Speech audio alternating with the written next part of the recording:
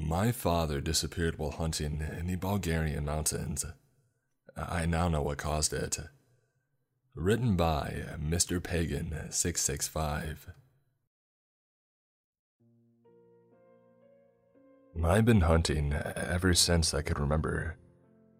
I think my first experience was with my father at the age of 7, where we went on a camping trip near a forested region of the mountain range of Stara Polina. It is a long chain of mountains that cut through the middle of the Bulgarian land. We were hunting wild boar and elk. It was the middle of September and the soil was slightly dampened from a heavy downpour that had lasted about 3 days. I remember staying in a small hunting hut that my father and some of his friends used to own.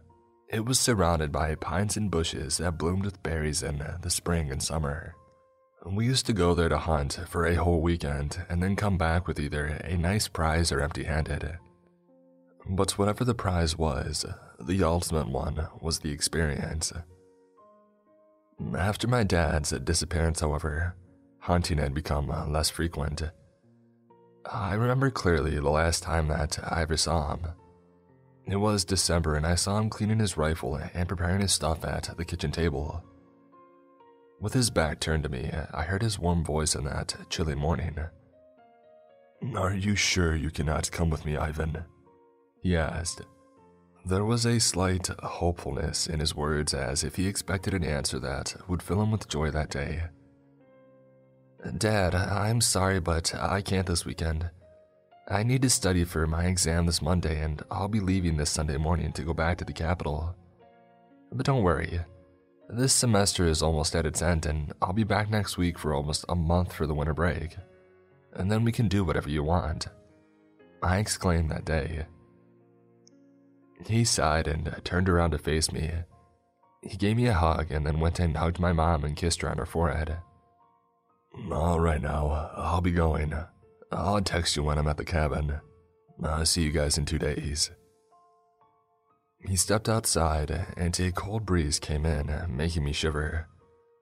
I saw his back turn, with the rifle on his shoulder, as if he were a soldier leaving home.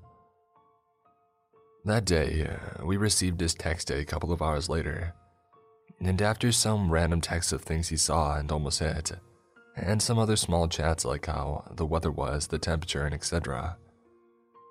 He was never a man of typing of his whereabouts, though. A couple of years back, he would simply leave and wouldn't tell anyone anything. After my mom's constant nagging, of course, he did sort of develop a habit of texting, especially when he went out hunting. Saturday rolled around and he sent us a good morning text.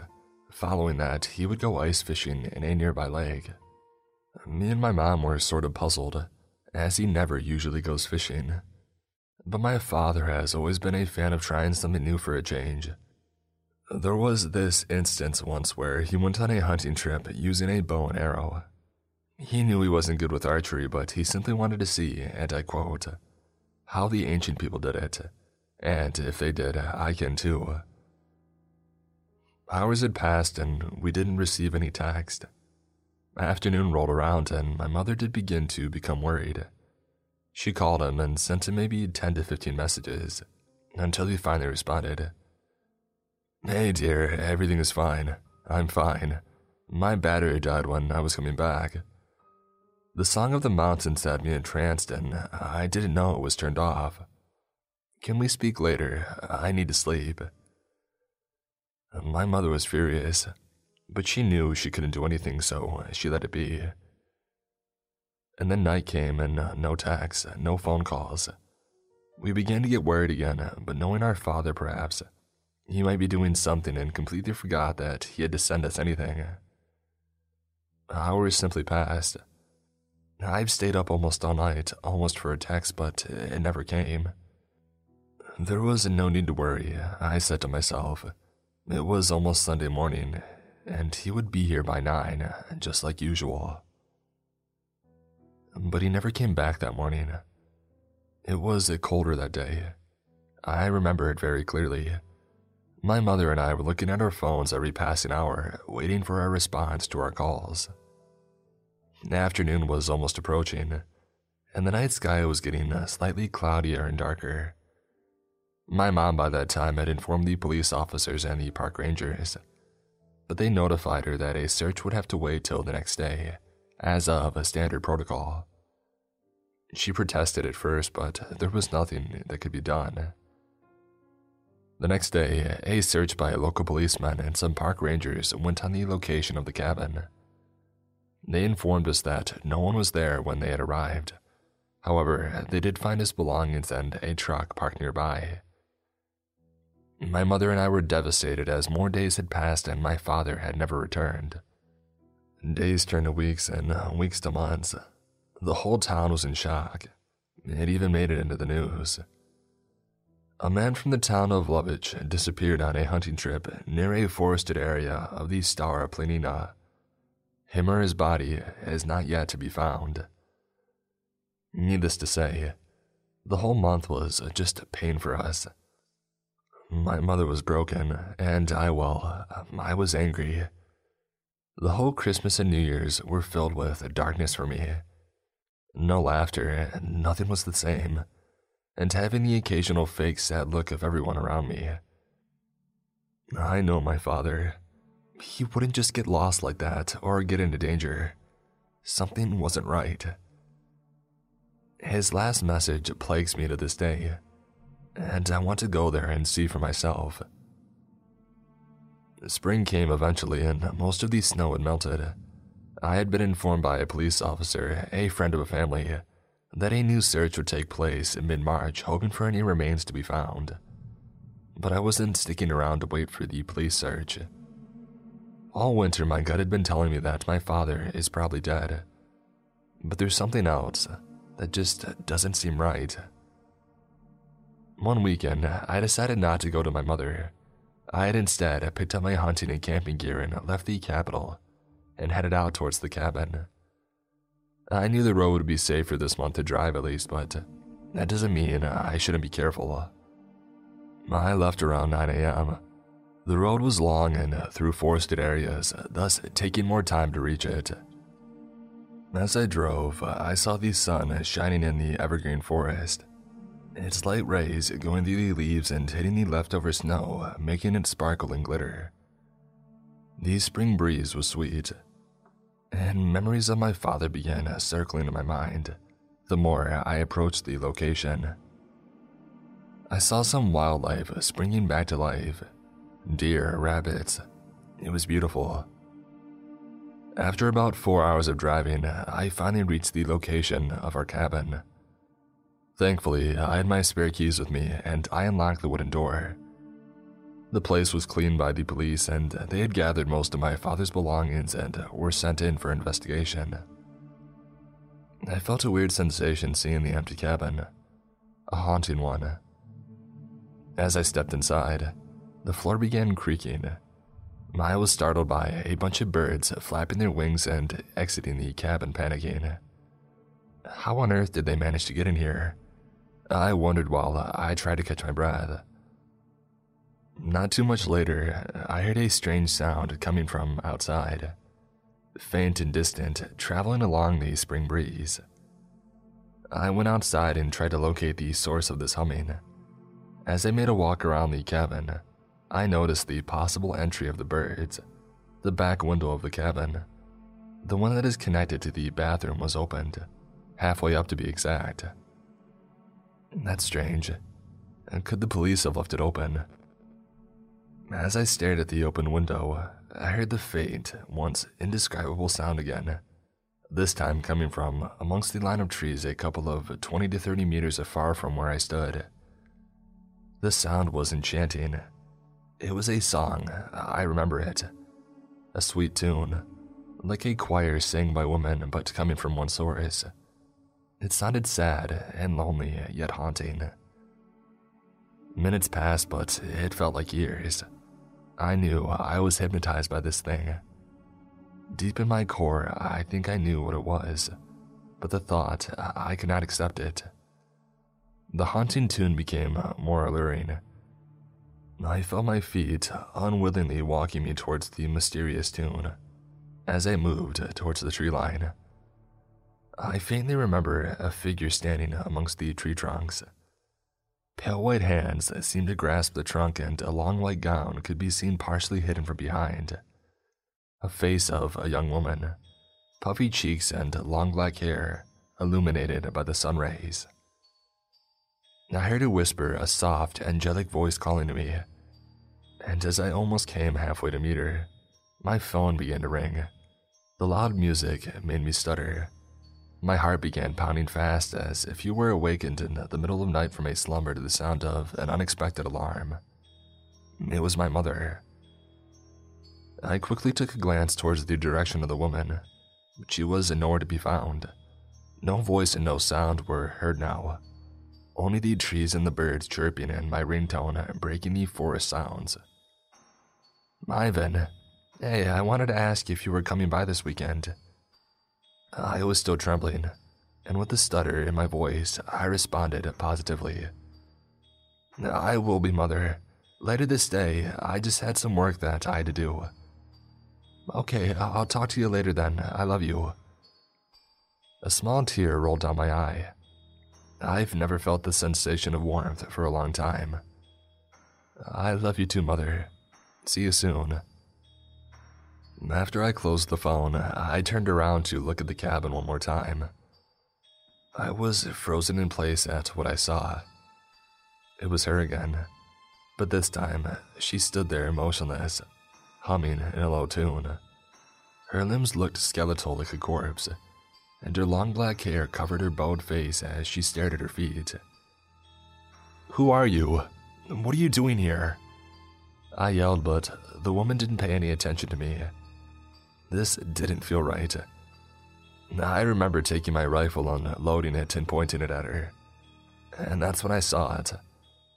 Its limbs twitched and sounds of broken bones were moving and being placed back into a disgusting formation. She became taller, more skeletal looking, like something out of a horror film. The long black hair was pulled back as her skull seemed to morph into a long canine shape.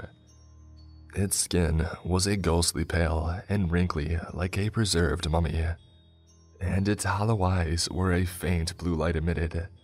They were focused on me. The hunter had become the prey.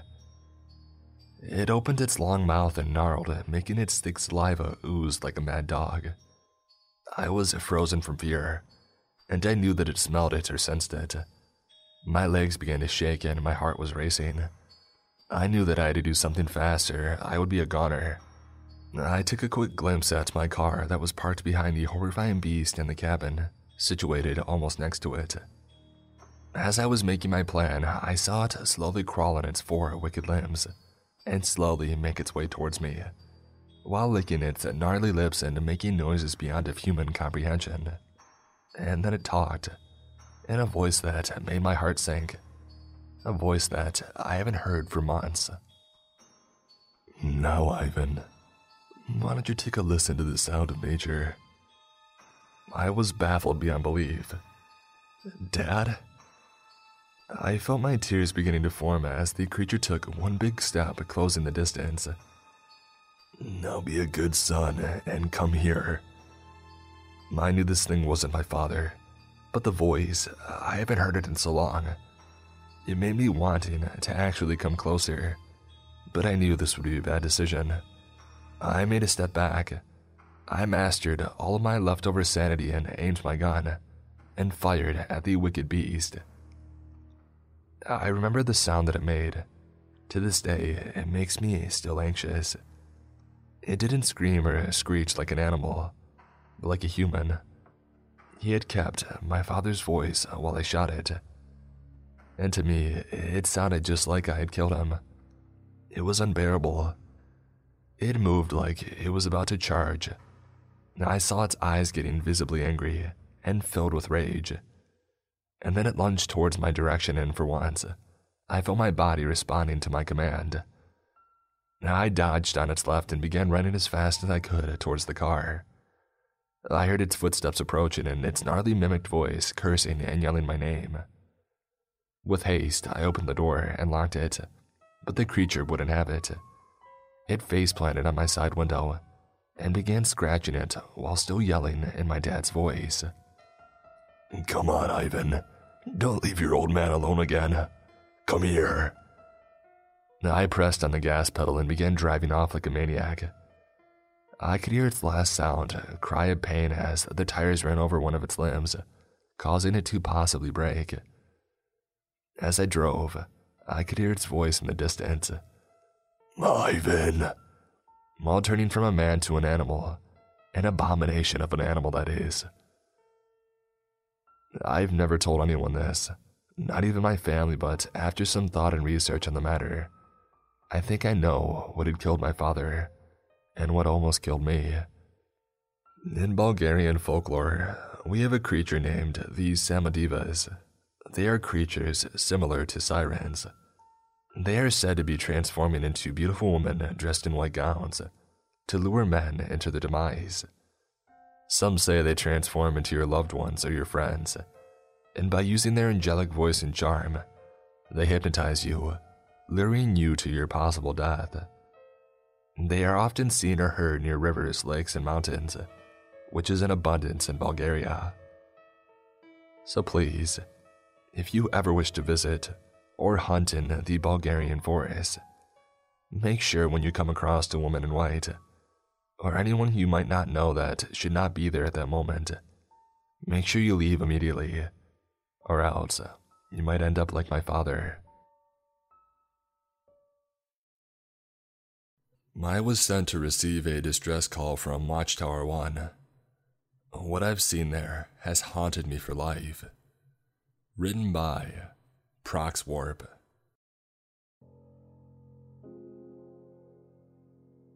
The Deepwater Horizon was one of the biggest man-made disasters in the world, holding the infamous title for being the largest environmental disaster in the history of the United States. Ever since its fatal explosion in the Gulf of Mexico, 41 miles offshore from civilization. What they don't tell you is that the Deepwater Horizon, caught in one of the worst disasters the world has seen, wasn't the only one like many others recorded in the documents and files known to the press and public. For the highly classified and non-disclosure agreements that I've signed, I am expected not to be revealing this publicly. Unfortunately for me, I do not have much time left in this world. Recently, I have been diagnosed with stage 3 lung cancer from specialists and doctors alike. With the excessive heavy smoking that I had picked up as a stress reliever to get away from the memories and nightmares that had been plaguing me ever since that danged search and rescue operation to Watchtower 1. Speaking of which, Watchtower 1 wasn't the original name for the oil rig, as they had changed its name several times to avoid whistleblowers. As such, I unfortunately cannot disclose the true identity of the facility to avoid those who poke their noses into the operation that I had longed and yearned to forget. This is purely my recounting a guilt reliever to get the weighing matters off my chest before I leave this godforsaken world for good. You see, on November 4th, 2018, I joined the CDC, also known as the Centers for Disease Control, with the mindset and pretext that I would be of aid in curing diseases, giving medical attention and relaying medical supplies to those who are living in disease-ridden third world countries. For the first 2 years, that was the case, paving my way through college and earning my biomedicine degree after the Army. Naturally, the CDC seemed like a good job offer to take up, with it being the apex of healthcare professions after my graduation. When they had accepted my job application, I was thrilled to say the least. Nonetheless, I would not be working for them as a standard health scientist, during which I was informed that a field in the CDC was lacking in manpower and workers, demanding that if I were to take up the job offer, I would be part of a security task force team, specializing in crucial search and rescue missions and escort of personnel from the CDC and civilians alike. It wasn't the kind of work that I had in mind when I joined the CDC, but it was a high-paying job for a beginner like me at the time, so I just thought that it seemed like a good job offer.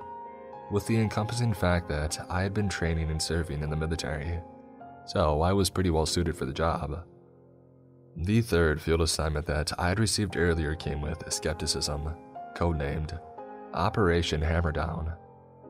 Alongside with my team of 5 personnel in total, consisting of 4 security officers and me, was supposed to receive a distress call coming from an offshore deepwater oil drilling rig, aka known as Watchtower 1, at Redacted in the Atlantic Ocean, approximately 39 miles off the coast of Data Expunged, to rescue and secure 2 geneticists and the rest of the rig personnel who were on board at the rig at the time of a seemingly aggressive encounter with unresponsive, mutilated figures coming on board the platform from the vessel that has been seen to have fatal injuries covering the entirety of their bodies, exhibiting rabid and hostile behavior in terms of jerky and shuffling motions towards the crew.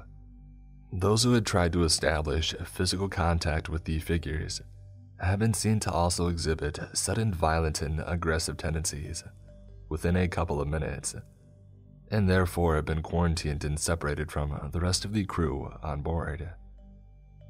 The massive scientific research vessel had coincidentally crashed into the drilling rig during a hurricane-like storm in the sea at 10 p.m., and had gotten stuck and lodged into the pillars, as documents and recorded information about the call states. The distress call came in at about 12 a.m., as the connection had abruptly halted from unknown reasons, possibly from the storm itself. Gearing up my shit equipment and loading a fresh magazine into the M4 carbine, I strapped and tightened the bulky black-tinted gas mask around my face, as I donned a heavy yellow rubber hazmat suit and a tactical vest at the outside, strapping considerable lengths of heavy-duty duct tape around my wrist and legs, and sealing them up to prevent air from entering and getting out. I exited the decontamination chamber drenched in the cleansing tap water and the heavy downpour of the rain, as the roar of the Black Hawk helicopter greeted me as it resonated throughout the slippery landing pad, with the occasional thunder that boomed in the distance. The rest of the security team waved at me, clad in the same yellow protective suits, sitting in their respective seats. Upon boarding the helicopter, the ground crew outside gave the helicopter one last exterior check before giving an all-clear thumbs up to the pilot and co-pilot, before shutting the metal door in a quick and swift slam, locking it into place. Torrents of raindrops the size of bullets pelted the top and sides of the helicopter vigorously, sounds of their impact drowned out by the blade of the helicopter as it gradually hovered above the ground before taking off. Call signs, background static, and garbled voices chattered over the communications radio built into our hazmat suits, as the shaky chopper ride to the oil rig was carried out mostly in silence. Apart from the constant droning of the radio and the howl of the helicopter blades, I thought that our weapons would protect us. I thought that this mission was just a simple extraction operation. I was so wrong. Rudely stirred from my short power nap by the shrill announcement of the pilots implying our arrival, the helicopter shuddered against the force of the unrelenting downpour of rain. Stealing a glance at the electronic clock hanging on the wall of the helicopter, it read, in brightly lit red numbers, 3:23 a.m. The exterior window of the helicopter is covered in a thick layer of water, as the world outside the helicopter is shrouded in a vast, thick and black void, with nothing except the mesmerizing, wave-stricken ocean for as far as the eye could see through the dense curtain of rain. The pilot's radio chimed in. Vulture 2-2, platform coming into view. Feed dry in 20 seconds.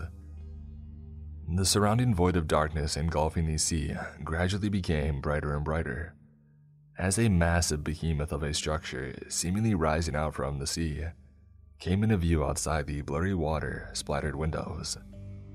We have a non-visual status on personnel in the rig. Break. The words came over the radio, slow and drawn out as the helicopter circled around the brightly lit drilling rig, with a massive, visible black reefer vessel half sunken and stuck into 2 of the oil platform pillars, causing it to slightly bend and tilt over to an unstable angle.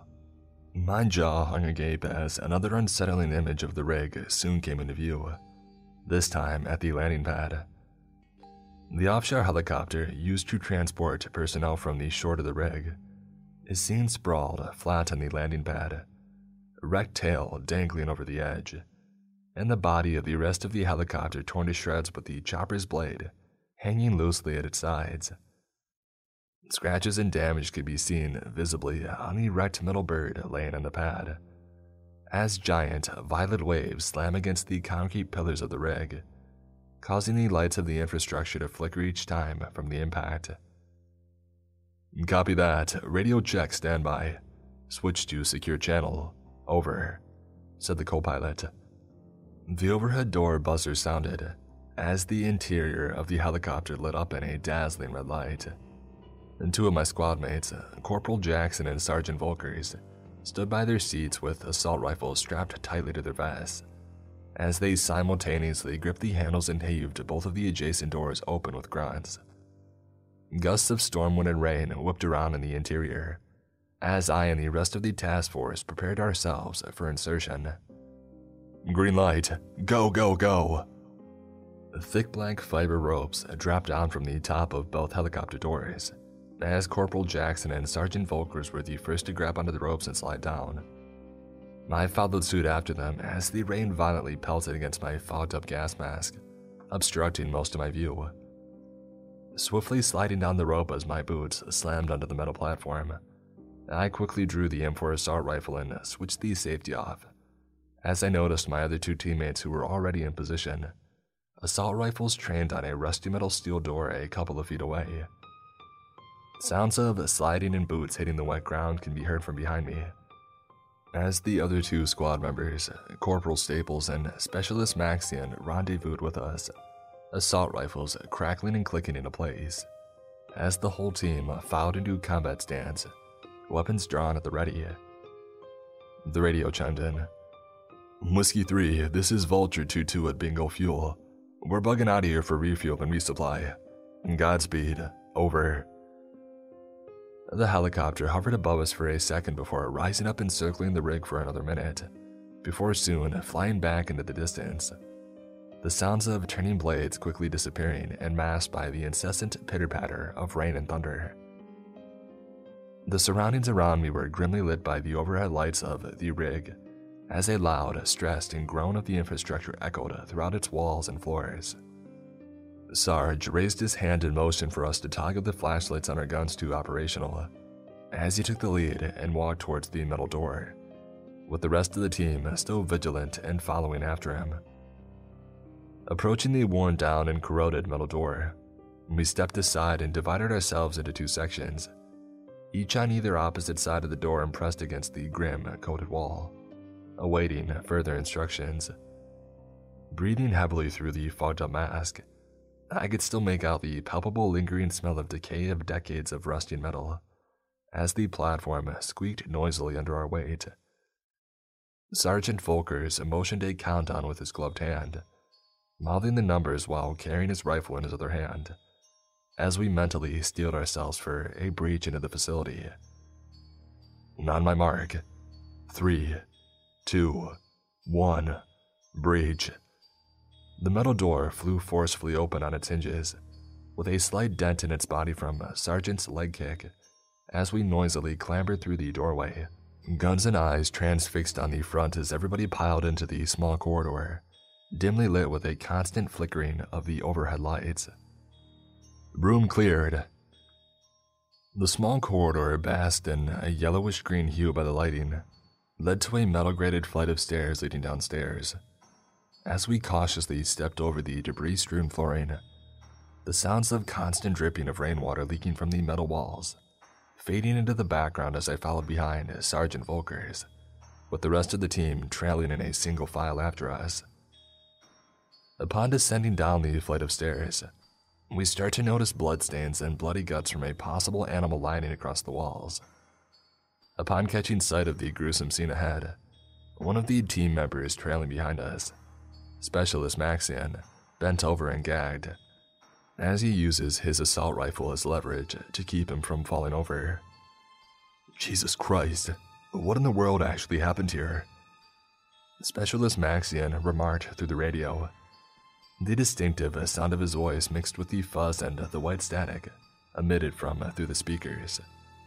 Clenching the weapon tightly in my hands, I shone the flashlight attached to the barrel of the gun onto an unlit section in the corridor, with the beam of light falling upon a frame of a person dressed in a matching orange reflective tape jacket and pants, lying against the wall.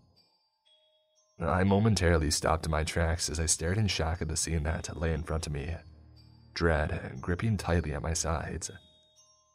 Figure spotted, 11 o'clock, I briefly announced, stepping towards the figure, weapon still drawn and aiming down on it with the barrel flashlight.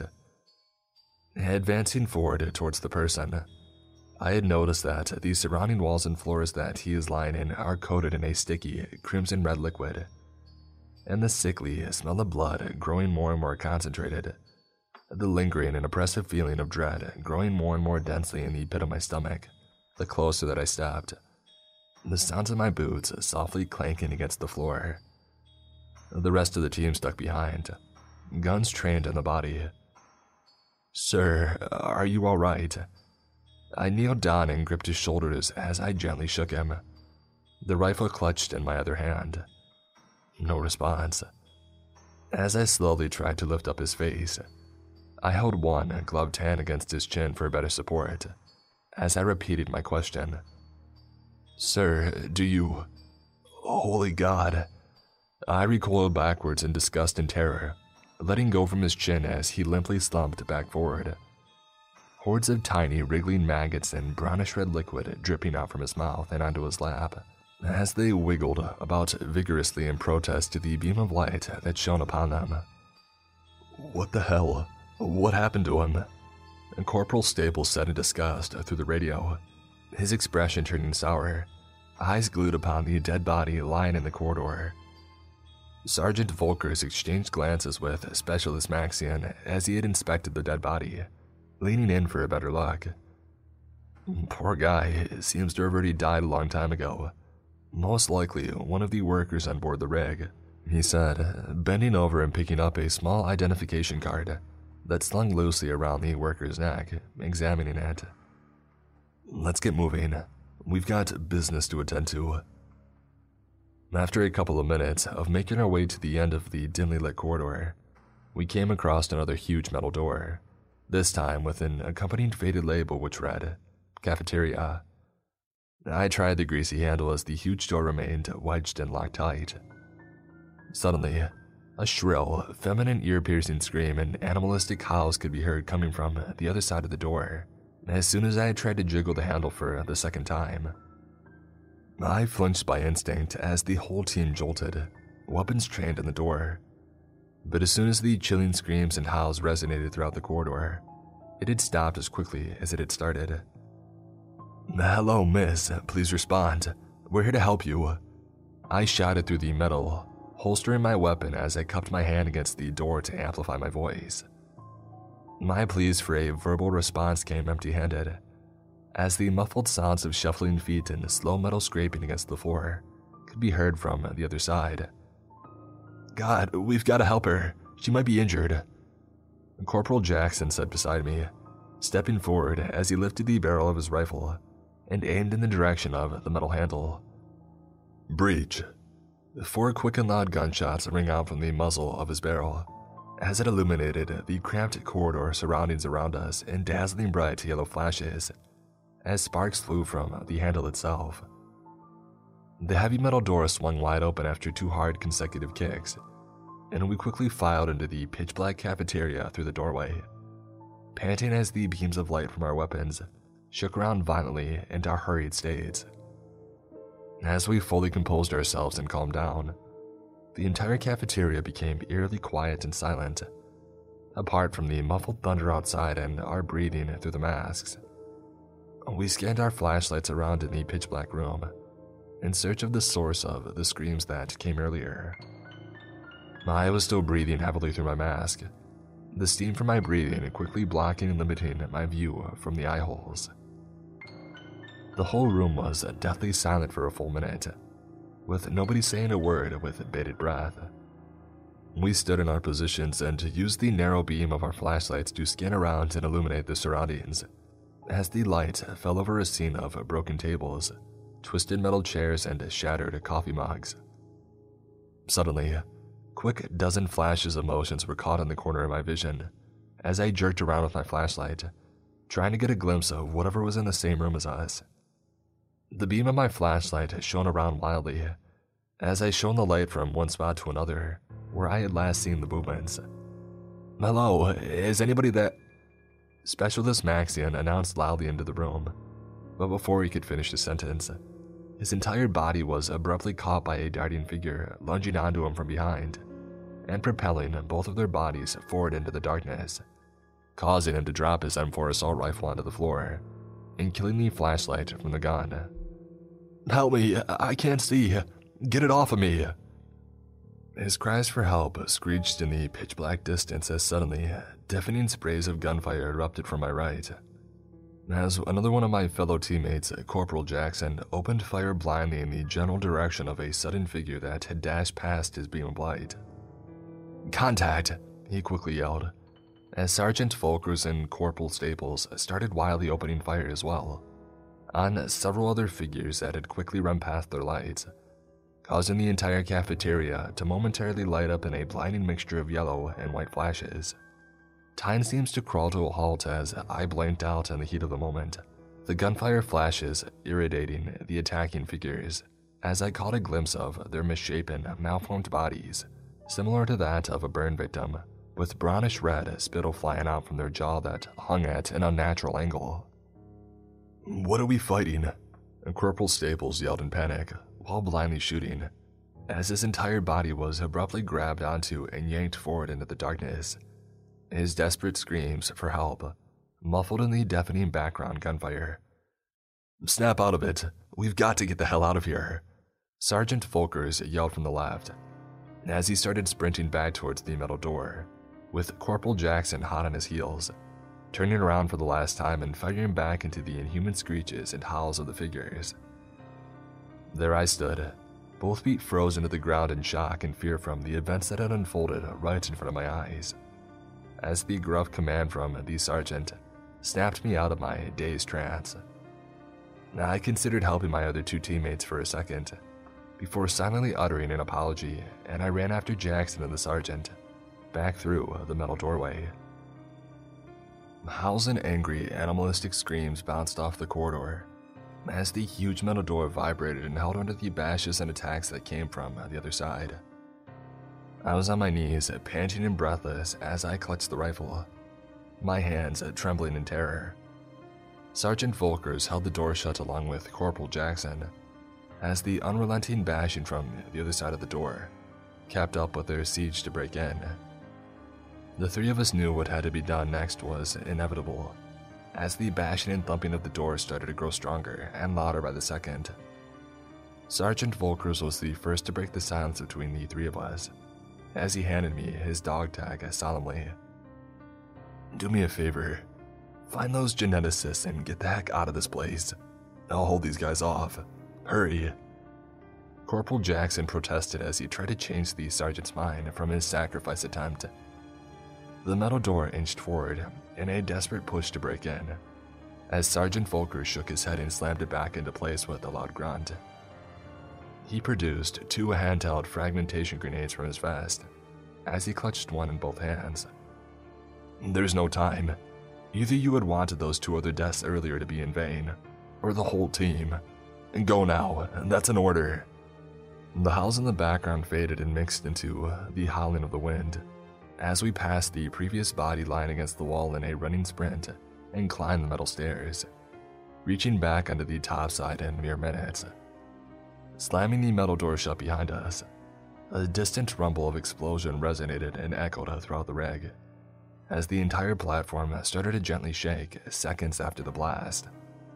"No!" Corporal Jackson yelled furiously through the suit, as he kicked the oxidized metal wall beside us, causing it to slightly dent in from the impact. "Their deaths could have been prevented. We might have come up with something else if it wasn't for my idea to breach in." No, you did the right thing in trying to save whoever that was behind the door. That was the original mission for the entire team. I tried to assure and emphasize with him, as the sudden loud crack on the onboard PA system reminded both of us that the mission wasn't over just yet. Hello, is this the rescue team? We're currently holed up and trapped in the control room. There's a couple of those things trying to break in. Upon hearing the announcement from the system, Corporal Jackson and I glanced at each other, exchanging subtle nods before taking off jogging towards a metal doorway further down the platform, this time with a directory map nailed to its sides with faded description labels. I briefly scanned over and examined the directory with my gloved fingers, as it unconsciously trailed down and pointed to a small location on the map which had an accompanied label that read, Control Room. Over there, Corporal Jackson exclaimed, catching my attention as he motioned his fingers to point in the direction of a woman clad in a white lab coat, waving at us from a window situated in a sizable second-story tower. As we hastily made our way to the giant platform tower, the radio built into both of our units suddenly burst to life, beeping in a quick and rhythmic manner. Whiskey 3, this is Vulture 2-2 on maximum fuel. We'll be on station for evac in ETA 10 minutes. Out. I sighed in sheer relief as Corporal Jackson grinned from the inside of his mask, as we had reached a smashed and warped metal door leading into the tower. I'll take the lead. Watch my six, he muttered as we ascended a spiraling grated stairwell, with remnants of bloodstains and tiny pieces of decomposing flesh littering the metal, both floor and walls. The distinct sounds of banging, blood-curdling screaming and howling soon came into focus as we neared the top of the stairwell, as I tightened the grip on the handle of the rifle. As we rounded the corner in the spiraling stairwell wall, we could make out a couple of figures, backs turned towards us as they continued their relentless rampage on a metal door, with visible damage and denting on its exterior. The figures, clad in these same working orange uniforms and construction helmets, are seen aggressively and violently bashing their heads into the body of the door, as one is seen repeatedly running into it with his body at full force. Crimson red blood is spilling all over the place and white tips of ribcage bones protruding from his back, as he continued with the act as if nothing had happened, while screaming and howling frantically. What the hell? Corporal Jackson whispered, as the figures abruptly stopped in their actions and spun around faster than we could react, as their dead, glazed-over eyes stared right into us, dilated pupils twitching randomly. Nobody moved for a split second, and as the once human figures finally registered our presence with them, they started dashing towards us at full speed before we could even react to pull the trigger. In a split second, one of them was closing in on Corporal Jackson, her upper movements jerky and convulsing. I pulled the trigger without thinking in my shock-filled state, the 5.56 rounds impacting and tearing through her decomposing shoulders and upper head, as she was sent barreling through the air and tumbling past Corporal Jackson, rolling down the stairs. Corporal Jackson opened fire on the other figures, as they were stopped in their tracks by the hail of bullets and tumbled to the floor, still spasming and gurgling out blood as they slowly succumbed to their fatal injuries. Panting and taking a breather, I cautiously stepped over the dead bodies laying on the floor, riddled with bloodied holes as a small pool of blood emerged from under them, as I gave the metal door several loud knocks. "Open up, we're with the CDC," I called out, lowering my weapon as I motioned for Corporal Jackson over to me. Sounds of unlocking could be heard from the other side, as the door slowly inched open, leaving a tiny gap, as an eye peeked out and examined me and Corporal Jackson before swinging wide open, revealing a dark-haired female scientist dressed in a blood-stained lab coat, her hair ruffled and disheveled.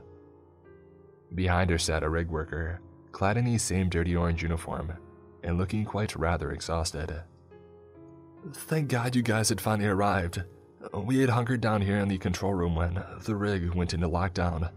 My other partner went out and made the distress call at the comms room, but he hasn't returned since." Corporal Jackson shot me a pitiful glance, as we both knew that deep down he was already dead. "You're the working geneticist scientist, right?" I curiously inquired, as she confirmed the statement by nodding her head. "The evac helicopter should be here anytime soon to get you guys out. We have..." My words were quickly muffled out by a roar of a colossal explosion, resounding and bounding off the walls, as the entire control room shook violently, throwing us off our feet. Mugs, keyboards, computer monitors clatter and smash to the floor around us, as the lights suddenly went out. The room shakes once more as the facility fire alarms start blaring. The wailing of the shrill alarm echoes all throughout the facility, as we laid on the debris-stricken floor, groaning and moaning in pain. Our radio screamed to life as a familiar voice blared through the speakers, vibrating from the intensity. "Vulture 2-2 is at the station and in position. We have confirmation visuals of flames in the rig. Get your asses out of here before this place blows up." The scientist groaned as the rig worker stumbled to his feet, holding onto the control panel before he lost balance and fell backwards onto the floor. "What's happening?" he yelped as he tried to hoist himself back up. "This dang thing is sinking, probably from Sarge's grenades. Anyways, we gotta go now." Corporal Jackson shouted over the wall of the alarm as he climbed back onto his feet, grabbing his rifle and speaking into the radio. "Vulture 2-2, this is Whiskey 3. We're on our way out. On your feet, soldier. We are leaving." He yelled as he gripped my right hand, hoisting me up and in an instant, as he dashed through the door. I grabbed my rifle and helped the scientist up to her feet, as the construction worker stood up and followed suit after us through the doorway. Upon exiting the tower, we were greeted with the sight and smell of what I could only describe as total anarchy. The metal catwalk bridges overhead us slung dangerously to their sides, as huge, fiery flames licked every corner as far as I could see, through the clouds of smoke. Another smaller explosion resonated beside us from a distance, sending parts and fragments of the catwalk hurtling down onto us from above, as we covered and shielded our heads with our arms and hands. The lingering of dread still gripped me by my sides as we ran through the thick black smoke, following Corporal Jackson as he led us to a splitting intersection in the catwalk. A distinct and muffled roar of a helicopter could be heard above the sounds of chaos. "This way.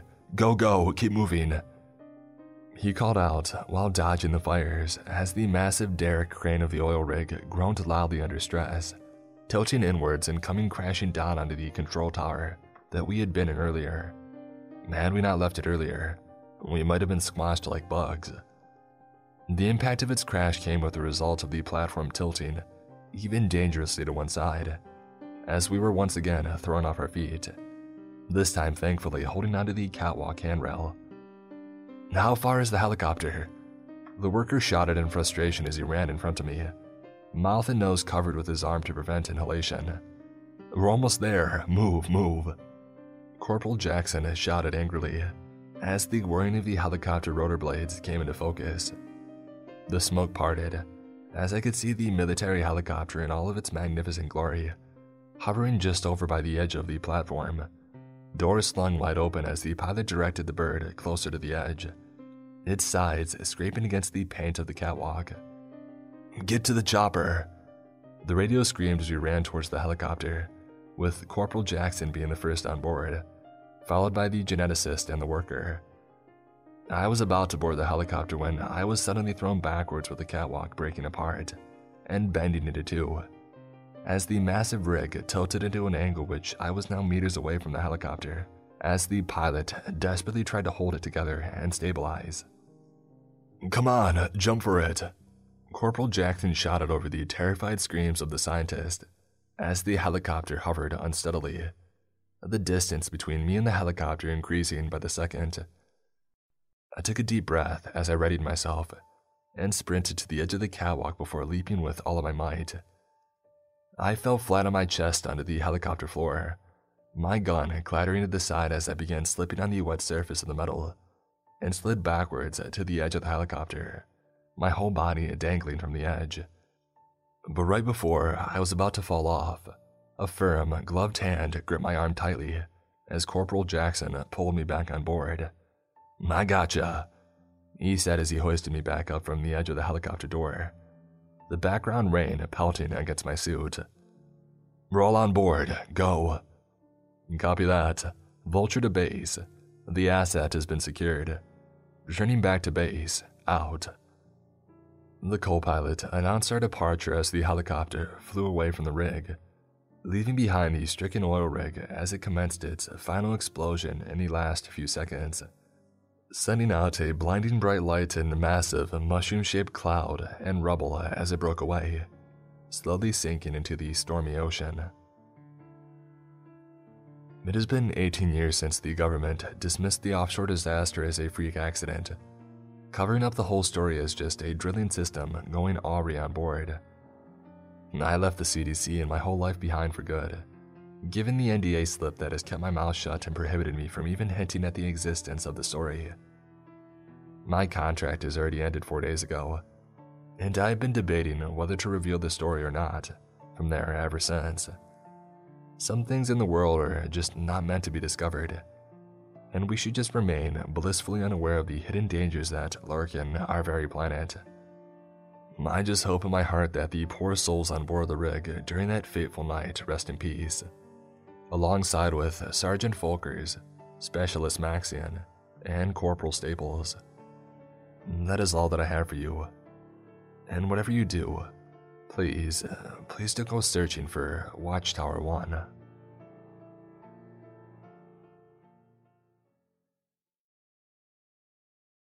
I found myself in the woods behind my house. Written by Weird Bryce Guy.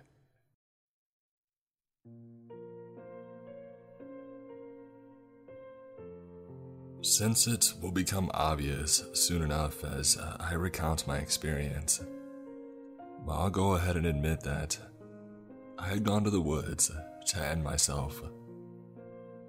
Sometime earlier, well before my inspiration to do it, I had heard that some animals will slink away from their dwelling or packs to be alone during their final moments.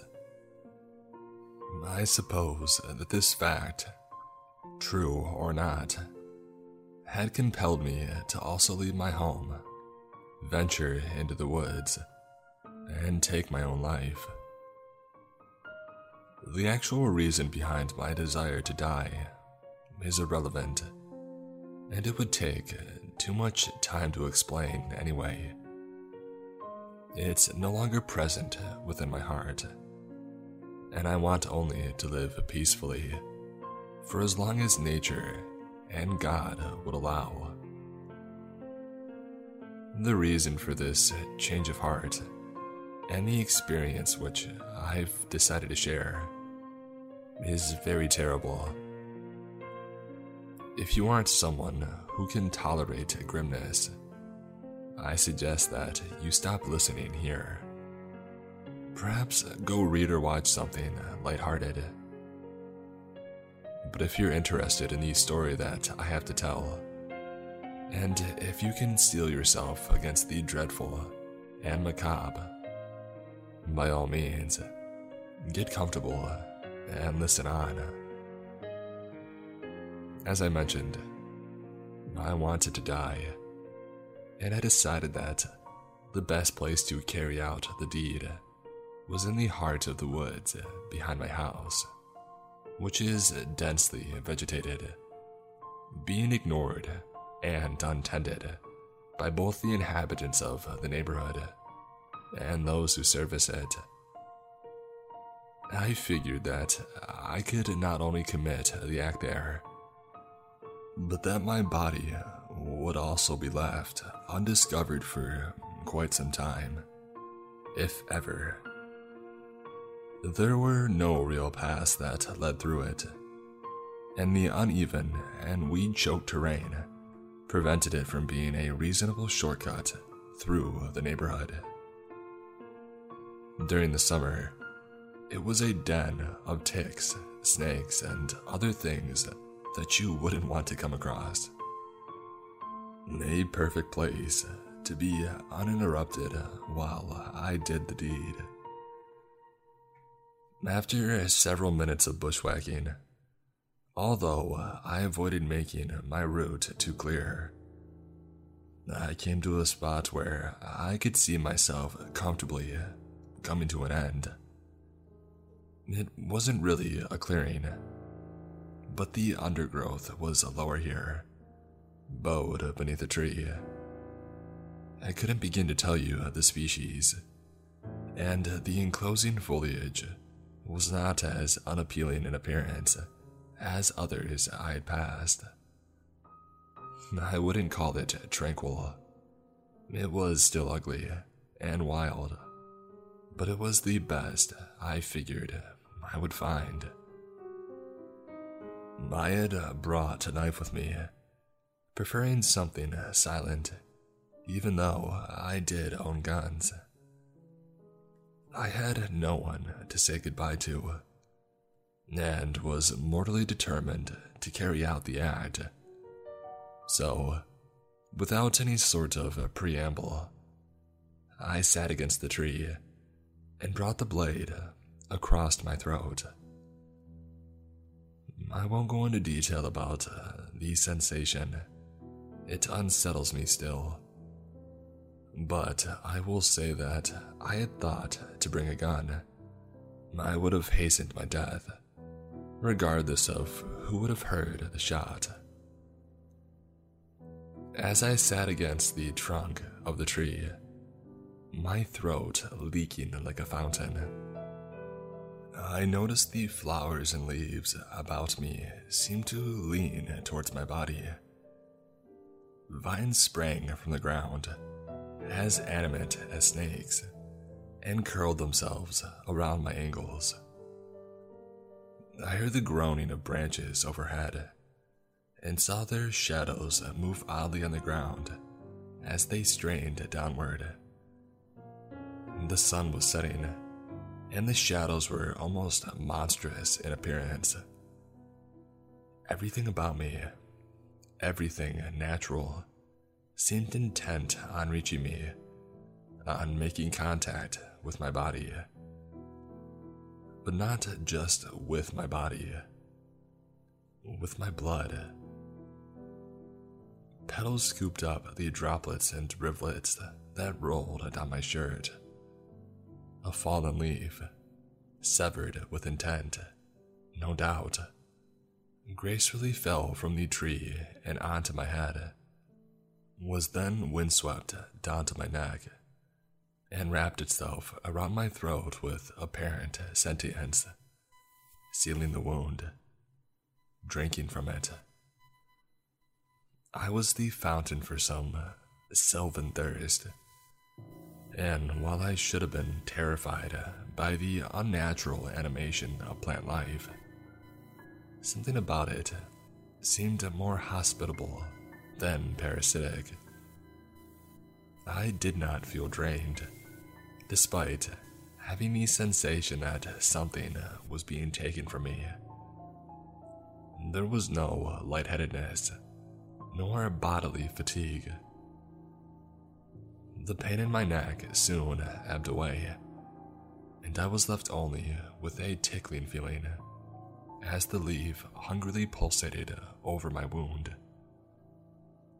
Turning to my right, I saw that the knife I had used was almost completely buried in the grass, and upon pulling it out, I saw that the blade was cleaned of the blood which had coated it just moments before. The blades of grass that had touched it rocked back and forth, as if swaying drunkenly. Just when the activity started to become too eerie to handle, and actual fear threatened to break the odd tranquility, the various appendages of nature receded, and I was again left untouched. I rose and looked around, but saw nothing which would have given any indication that nature had assumed an almost predatory state. I examined myself and noted no punctures or wounds, which would have been evidence of the vampiric action I had witnessed and felt. I was confused. And while the desire for death hadn't yet left me, curiosity had taken a momentary hold of my mind, and I wanted to learn about the phenomenon, if it had actually happened, before fully committing myself to the soil. The desire to know, regardless of the information sought, always seemed more powerful than any other conflicting impulse. I was about to make my way out of the woods and return home when I saw someone standing not far ahead. In the diminishing sunlight, I could still discern more than their physical form, and I saw that they were totally naked. But the experience of just moments before, the dying light, and any other effects on my mind and perception rendered me incapable of seeing, or maybe accepting, their face. I had unintentionally gone towards them, and upon coming within a few feet of the spot at which they stood, finally saw their identity. It was my face, and when I closely looked over the rest of them, my body as well. This copy turned to me, smiled, and did a dual arm gesture, indicating the spread of woods around us. For some reason, I couldn't tell. It didn't speak, but continued smiling, as if waiting for me to come to some revelation regarding his presence. I looked around, but saw nothing that I hadn't seen before. And then the copy pointed to me, and then to itself, as if to confirm that it was indeed a simulacrum. I opened my mouth to ask a question, but when trying to project my voice, I felt a sensation compared to a hiccup or a soft burp, and no sound exited my throat. I tried again, with no greater success. For some reason, I couldn't speak. The copy smiled sympathetically, and then came towards me.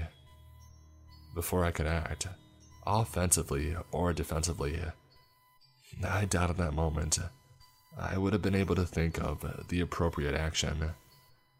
It seized my wrist and removed the knife that I had still held in my hand. Taking the knife and still smiling, it quickly slid open my belly and stepped away. There was no pain. There was not even blood. Dumbfounded, I watched as leaves fell from my stomach, in place of bowels. A semi-transparent fluid trickled out, like the ichor of some thick vine, but nothing resembling human viscera came out. I was horrified. I would much rather have preferred to see blood-soaked innards slip from my gash in my gut than the stuff of plants. I looked up to the copy, and despite my wound, violently recoiled, almost falling backwards at seeing its latest expression. I wanted to use words such as satanic, abominable, wicked, but I feel none of these accurately relate the evilness of that face. To see myself in that detestable way, it would later prevent me from ever looking into a mirror again. Without speaking, the copy mimicked the violence that it had done to me on itself. It brought the blade across its belly, but instead of leaves and plant fluid, blood and the glistening surfaces of intestines peeked through the wound. It let them burst outward for a moment, as if to let me really see and accept its body contents, and then it put its hand to the wound. Upon taking it away, the wound was sealed, the abdominal contents back in place. Terror overtook me. During its presentation, I had put together the facts of the situation and realized that some sort of exchange had been made between the plant life and myself. My blood had been extracted and used to create some ghastly facsimile. In return, I had been given a body of leaves and some water-like substance. Evidently, nature had discerned my desire for death, but decided that it would send forth its own version of me for some sort of unnatural purpose. What I was meant to do in my plant-like state, I never found out. The next moments happened so fast, and I can barely recall them now with clarity as I sit at my desk. I remember an anger rising in me, an indignation at nature's gall. Sure, I had come to its domain to die, but it had no right to copy me, to continue the identity I was determined to end, even if I wouldn't have to suffer through it. Having this sudden fury, I remember lunging at the copy, tackling it to the ground, somehow snatching up the knife. I was sure that it would be stronger, and stabbing it over and over again. And then in a moment of what I can only describe as madness, I drank from its various wounds, really sucking up the blood that spilled out. Leaving the knife sheathed in its own heart, I sank my hands into the blood pooling around its body, and I smeared it all over myself. I scooped up some of the viscera which had been exposed to the open air, and shoved it inside my still open gut. It was gruesome, morbid, but in the moment, it felt absolutely necessary. I returned home later that night, feeling in a word, refreshed. That was a week ago. I want to be prideful and say that I've beaten nature, that even at his most vulnerable, man can still triumph against the Earth's most invasive agents. But yesterday, while letting my dog out to do its business, I swear that I saw something lurking just beyond the tree line of the woods that border my home. Something that looked nude, stooped, and weak, but bearing the unmistakable figure of a human being. I think that sooner than later I should make another trip into those woods and put an end to myself once and for all. The Screams from Below. Written by Kyle Harrison.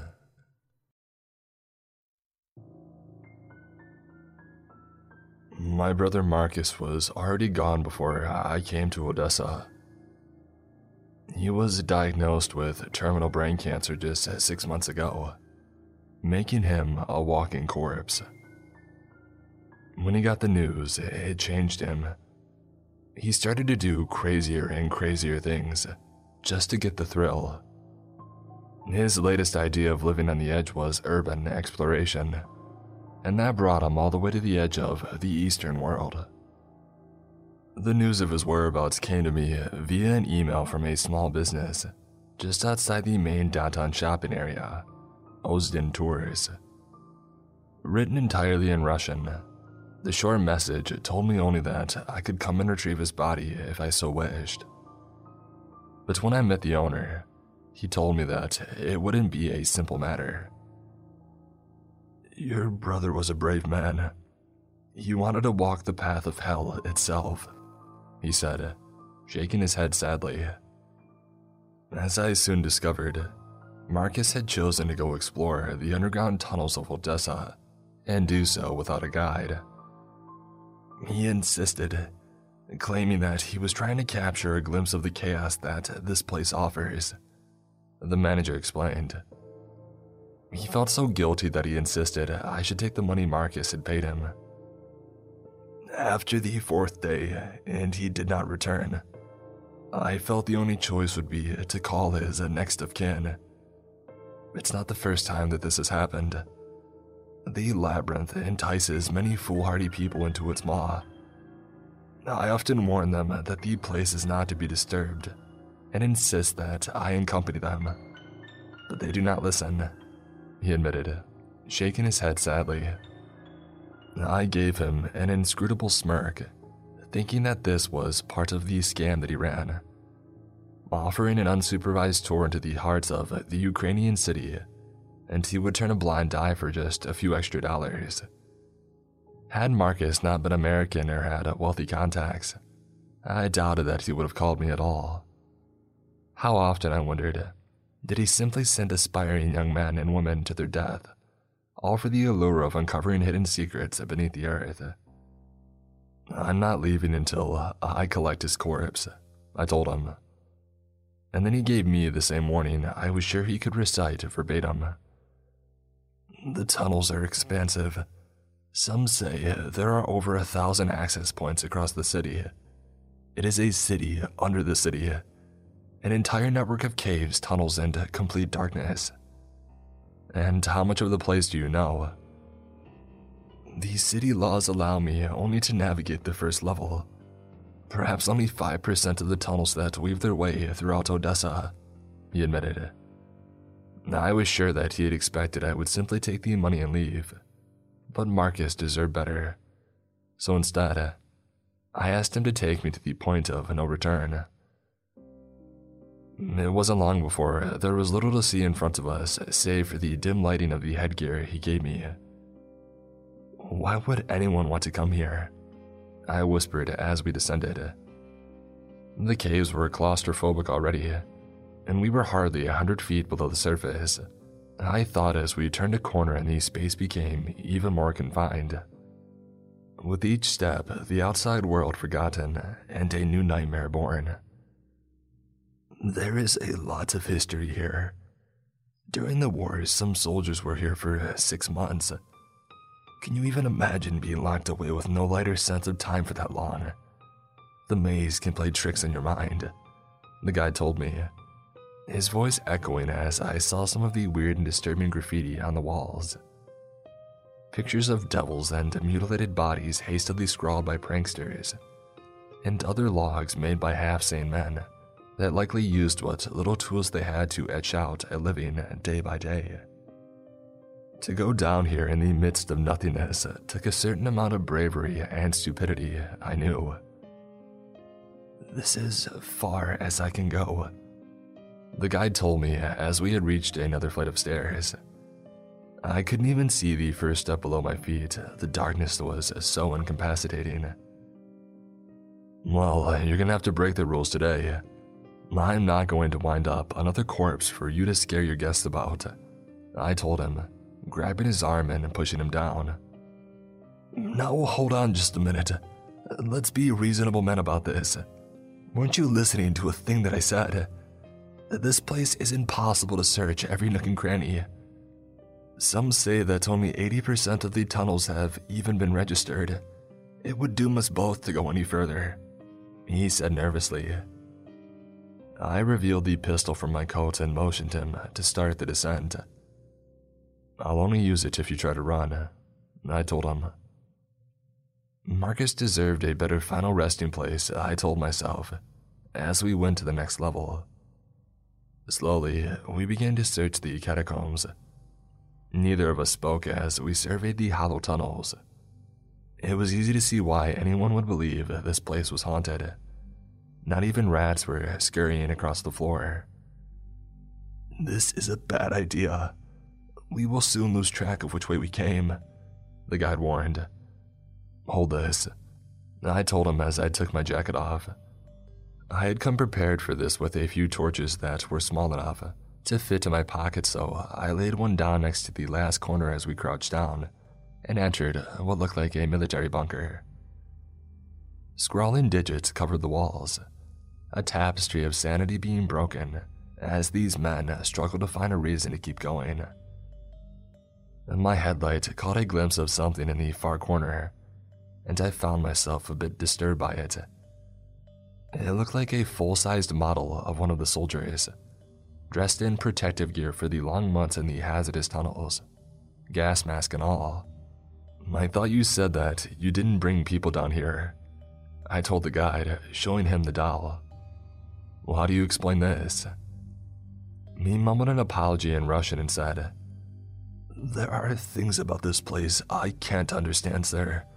We truly should not be here. Your brother is dead. Please, just accept that, he told me. But I wasn't satisfied, and I had to keep going deeper. He was hiding something. The tunnels were holding back some vital truth, and it would take just another few levels for me to find it. He became quiet as we had reached the next level. The oxygen apparently thinned here as we carefully searched the corridors. I was down to my last torch already. From here on out, only my senses would be able to guide me. I decided to keep my hands to the wall, mentally counting my steps as I kept the guide within an arm's length, and my weapon raised in case he decided to give me the slip. After a few minutes of walking in the pitch black, he tried again to convince me to turn back. We could be going in circles. There isn't no way to tell. May I recommend that we get an entire crew here first thing in the morning? Many men can make light work of this labyrinth, he told me. His voice was cracking. He was terrified to go further. I waved the gun for him to move on, convinced that meant the truth was close. But I dared not keep my eyes away from him as we rounded another corner. As the torch that I had laid down was just about to go out, I ran to it, trying desperately to keep the light going. There isn't much air down here, so it shouldn't surprise you. You're in a hellscape, just turn back please. Clearly, we can't expect to find your brother, the guide pleaded. The torch was definitely an indication we were going in circles, but I didn't want to be deterred because of a simple loss of direction. If the roles were reversed, I knew Marcus would do anything to find me. You sound so convinced that he's dead, but you don't know my brother like I do. He might be lost, but I won't accept that he's gone until I see the body myself, I said. It was a lie, but it was enough to get the guide to be quiet for now, as we pushed through to the next corridor. I wanted to try to retrace my steps and find a different path, but everyone that we came across seemed to lead to a whole new set of winding tunnels. It seemed pointless to talk now, as we routed corner after corner, lost in the dark that couldn't be escaped. And then we came to the bunker again, and I sat down on one of the cots, feeling dizzy and a bit lightheaded. The guide was going completely pale, and at first, I didn't understand why. And then I turned to the corner where the life-sized model of the soldier with the gas mask had been sitting, and realized that it was missing. What the hell? I whispered, shining a light toward the next corridor. And then I saw something move in the dark, a silhouette on the edge of my vision. It was the soldier standing there in front of me, maybe only 10 meters away, the reflective surface of his gas mask showing me that he was moving toward me at an alarming pace. I froze, my brain trying to catch up with my body as I realized this was a living person coming toward me. Immediately, I shouted to the guide to move, but it was too late. The soldier was on him in less than a second, strangling him to the ground as I backed away. My only thought was to run. I didn't know where I could go, but I stumbled amid the tunnels and tried to think quickly of which way was the path out of this darkness. Behind me, I kept hearing the guide scream, and then the tunnels went silent and I realized I had hit a dead end. It also meant that my guide was likely dead. I still had the gun in hand, and I could hear the soldier moving about trying to find me, but it was impossible to see a thing. I hugged the wall again, realizing that if I couldn't see my attacker, that meant they also couldn't see me. I stayed completely still, listening to the darkness, thinking I was waiting to die. I could hear nothing at first, and then breathing from within their mask. They were right in front of me. Could they sense me? I wasn't sure. I kept still for a moment until I actually felt their body against me. I reacted on instinct and pushed them down, running back the way that I had come to the bunker.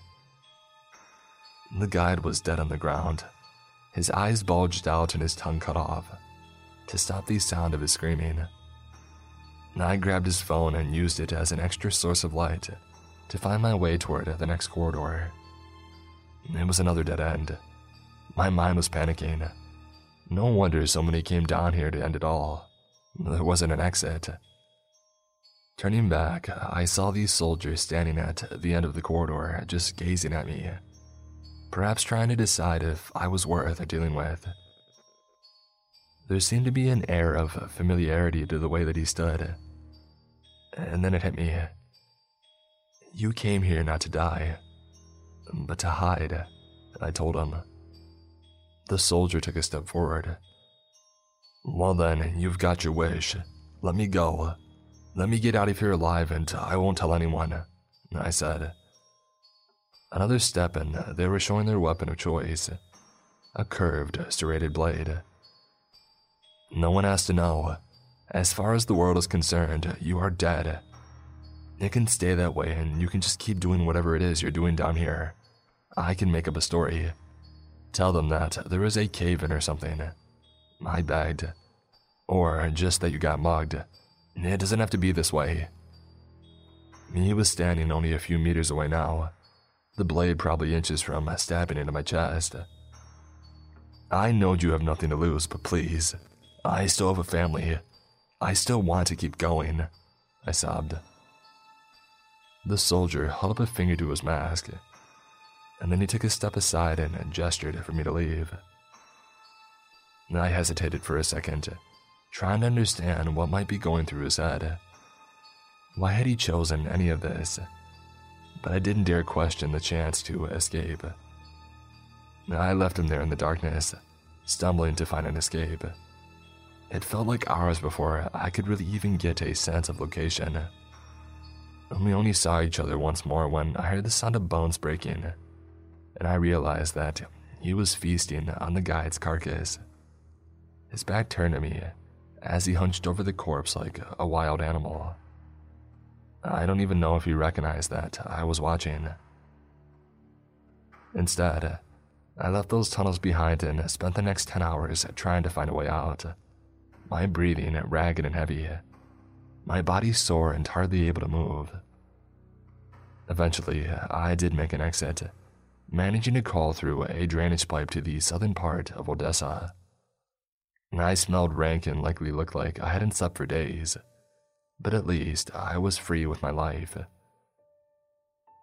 I traveled back to the States the next day and did exactly what I told them I would do. The beneficiaries accepted my story and read Marcus's will a week later. Standing there listening to them divide what money he had left like it was lots was sickening. And some part of me understood his need to get away from society, to hide in the unknown and never be seen again. I'd tell myself he was gone now, that no sane person could live that long in those conditions under the city. But sometimes I have to go back there, walking these streets of Odessa, and I hear the screams and I know my brother is still below. The zippers on people's skin are becoming undone. Written by Peace Sim.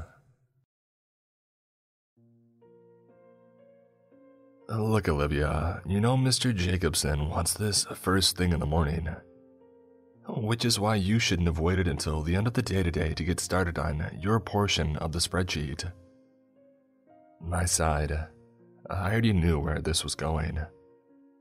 I know, said Andrew, but I need this evening off. It's Michael's 4th birthday. I just can't miss the celebration. You'll understand when you have kids. I'll make this up to you. You already owe me, I said. This makes 2 favors. Heck, I should just take a few days off at this point and leave you to do my job for me. So, you'll cover for me tonight, said Andrew with relief. Thank you so much. And by the way, is everything okay at your place? I'm hearing a lot of racket. Yeah, don't worry, everything's just fine. What about you? You've got something funny on your neck. Huh? He responded, oblivious to the metal speck I noticed under his chin. Never mind, I said. It wasn't my problem, and I had work to do. I ended the Zoom call and removed my headphones. Leaning back in my seat, I reflected on the evening ahead. I had at least 3 more hours of work thanks to Andrew flaking out, and I knew better than to even ask my supervisor and team leader, Mr. Jacobson, for overtime. And to make matters worse, my roommates May and Gerald were having a loud enough argument for my coworker to hear it through my computer. I decided to break for dinner before resuming the tedious monthly budget analysis. I opened the door from my bedroom to the cramped kitchen shared by the 3 of us. Gerald was already inside. I said hello, only to notice the bulging suitcase he was dragging to the entrance. Oh, I muttered, a bit startled. Yeah, said Gerald. He stepped up to me and gave me a polite hug. Hopefully it'll get a bit quieter around here for you. I hadn't realized that things between him and May had reached a breaking point. May and I had been close once. I guess this is what happens when your job sucks away all of your energy. You lose touch with people you care about, even when they're among the only ones you ever see in person. I helped Gerald carry some of his belongings to his car. As we hauled a box of clothes down the short staircase that led to our kitchen, I noticed a small piece of metal sticking out of his arm. Is your arm okay? I asked him as we lowered the box into his trunk. Yeah, why wouldn't it be? I took a closer look at it. It was a zipper. But why would a zipper be attached to his arm? He looked at his arm and, seemingly finding nothing unusual, resumed loading his vehicle. He lifted a toolkit that was slightly ajar and found a more appropriate place for it. As he did so, his arm muscles clenched, causing the zipper to shift a half-inch down. A thin trail of blood leaked out from the gap that emerged. I gasped. Gerald, somehow still oblivious, gave me a perplexed look before turning back to the door, to the half-house the 3 of us, well, maybe the 2 of us rented. May stood there, her face red and tearful. See you around, May, said Gerald. Good luck. She waved faintly. I went over to comfort her. Gerald could deal with the bizarre cut in his arm on his own. May needed my company that night. I hated telling her that I had to get back to work. As grating as my job was, it would be disastrous if I were to lose it. I worked past midnight. My wary eyes glazed past the terms that always floated around the description of projects ongoing at my company. Words like bioelectronic, transfection, and electrotransmission, and towards the numbers that form the basis of my job. Finally, I submitted the complete report at 1:15 a.m. I fought to open my eyes the next morning. Mr. Jacobson didn't respond to my daily morning check-in email. The next time that I heard from him was that afternoon, when he had sent a message to our whole team, with a higher-up manager CC'd. Hey, thank you, Andrew, for the excellent work as always. My name wasn't mentioned. After work, I finally touched base with May, who had just finished a virtual tutoring gig.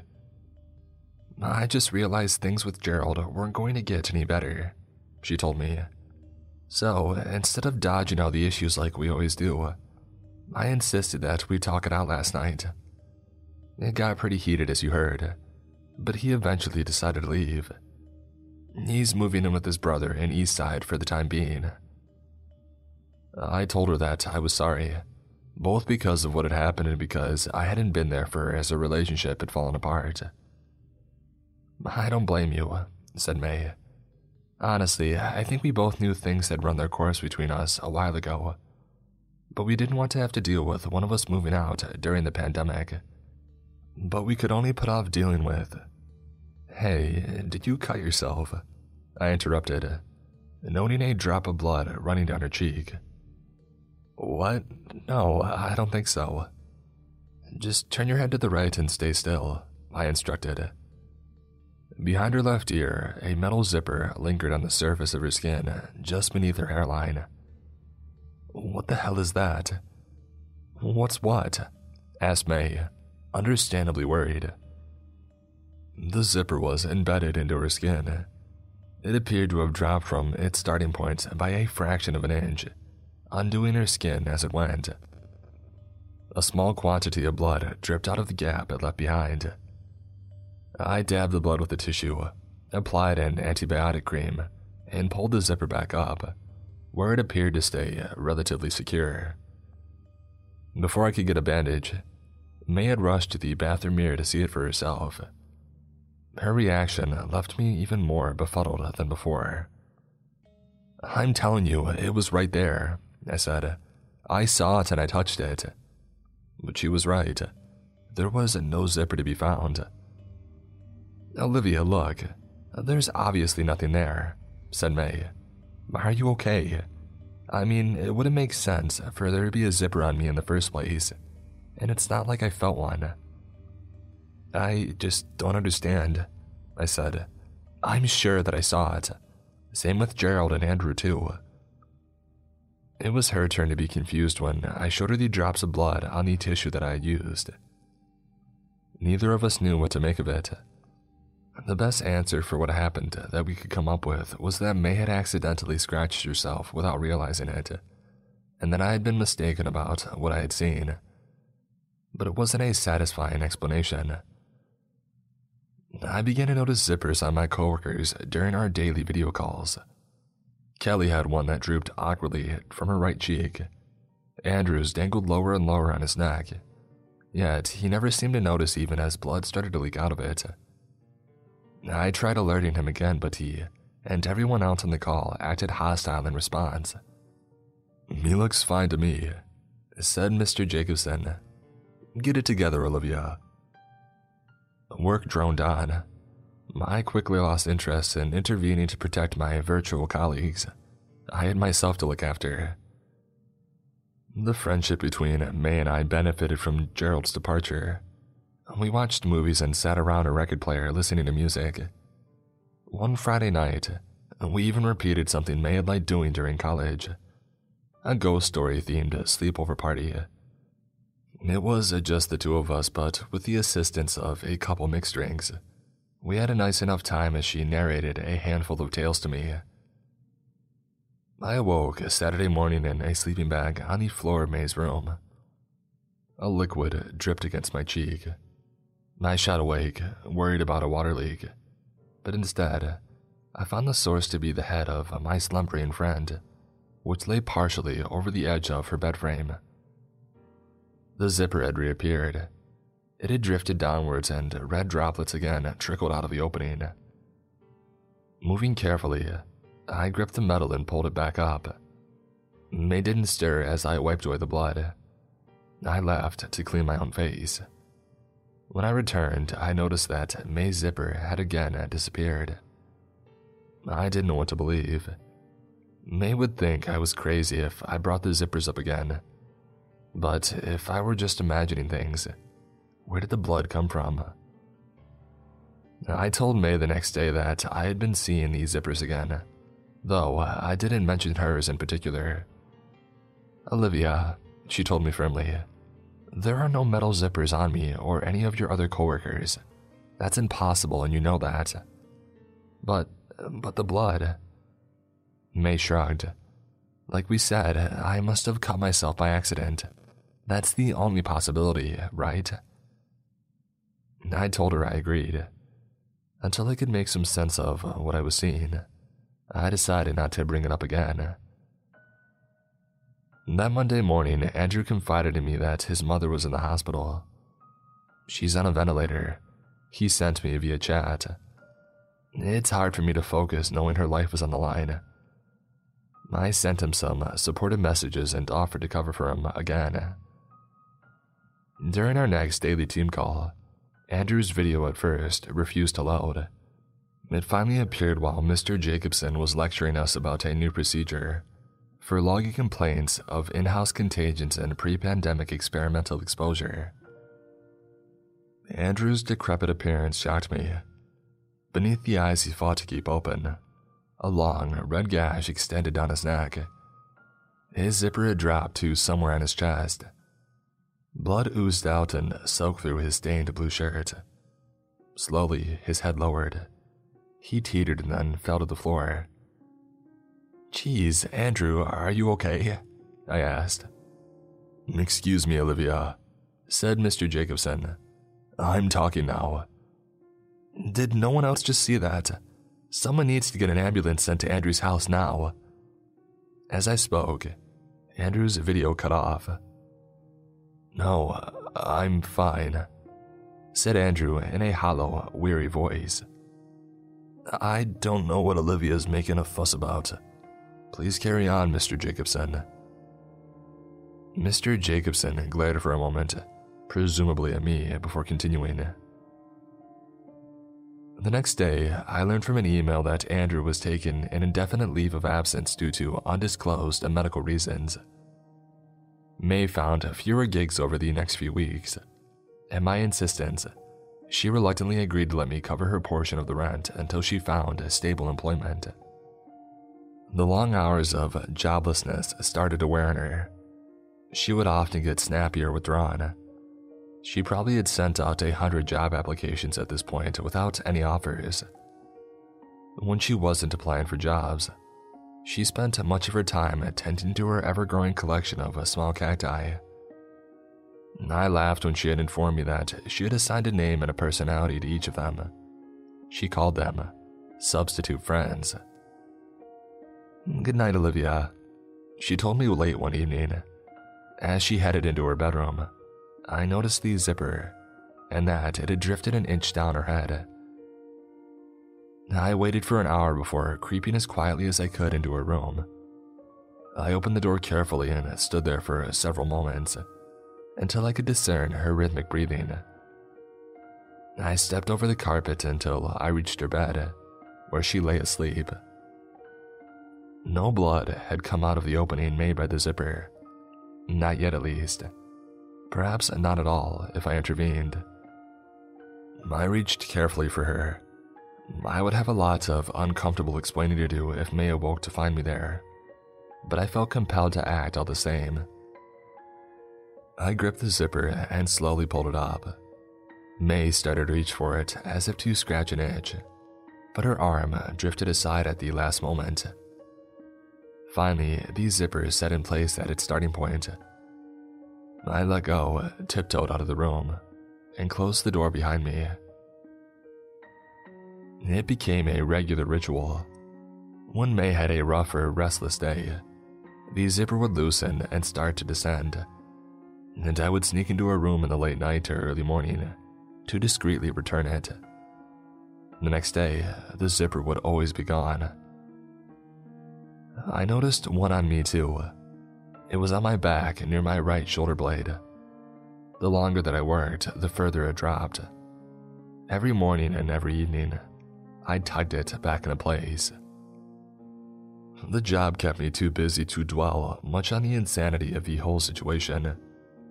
I had Andrew's work to worry about in addition to my own. Mr. Jacobson grilled me in front of the whole team the next morning. Olivia once again failed to account for recent market fluctuations in her weekly report. I'm sorry, I said, distracted by the crimson streak running down Kelly's neck. It won't happen again. A call from Mr. Jacobson late that evening interrupted a board game May and I were playing. Yes, I said, figuring there must be some kind of emergency. Olivia, am I correct that you have been diligent in your social isolation? Yes, I said, surprised by the question. Good, said Mr. Jacobson. So have I. So, I'm assuming you have no objection to your up-and-coming performance review to be in person. What? Yeah, that's fine, of course, I said, ever acquiescent to my boss's demands. The call left me alarmed, though. Why would he insist on seeing me in person, after I had been working virtually for so long? I worried that he wanted to fire me, and I decided that it would be more polite to do so in person. I barely had time to settle down before I heard May shriek. While I had been on the phone, she had gone into her room. I arrived to find her hand clasped against her head, but behind her left ear. Had the zipper appeared, and had she finally noticed it? I should have listened to you and not put Shirley so high up, she said, referencing a cactus she had placed on her bookshelf. I had forgotten it was there and leaned in to get something. I think there's a thorn stuck in me now. I took a closer look. The zipper had in fact reappeared, and the thorn protruded through the loop in its pull tab into her skin. She reached to yank out the thorn. Stop, I called. You'll move the zipper. We were both silent for a moment. Did you say? Just let me get it out for you. I proceeded to pluck out the thorn. As I did so, I moved precisely enough to avoid touching the zipper, which then receded into her skin. May sat down with me afterwards. Why didn't you tell me that you were still seeing them? She asked. I took a deep breath. I thought you would think I was crazy. I would think, and I do think, that you need help, she said. How often have you been seeing them? Tears welled up in my eyes as I opened up and told her how I had seen them on everyone I had encountered lately. Including on me, she asked. I nodded. I've adjusted yours before when it's gotten loose. I didn't give any more detail. I knew I had volunteered too much already. Okay, said May. She thought for a moment. We're going to get through this, Olivia. I used to see someone, a therapist, and maybe they can help you too. Soon, I had an appointment scheduled for next week. When it came time for my performance review, May had offered to drive me to the office. I resisted at first as I didn't want to trouble her unnecessarily, but she insisted that she was worried about my mental health and pointed out that she had nothing better to do that day. She watched from the car as I approached the office building. I had put on full business attire for the first time in months.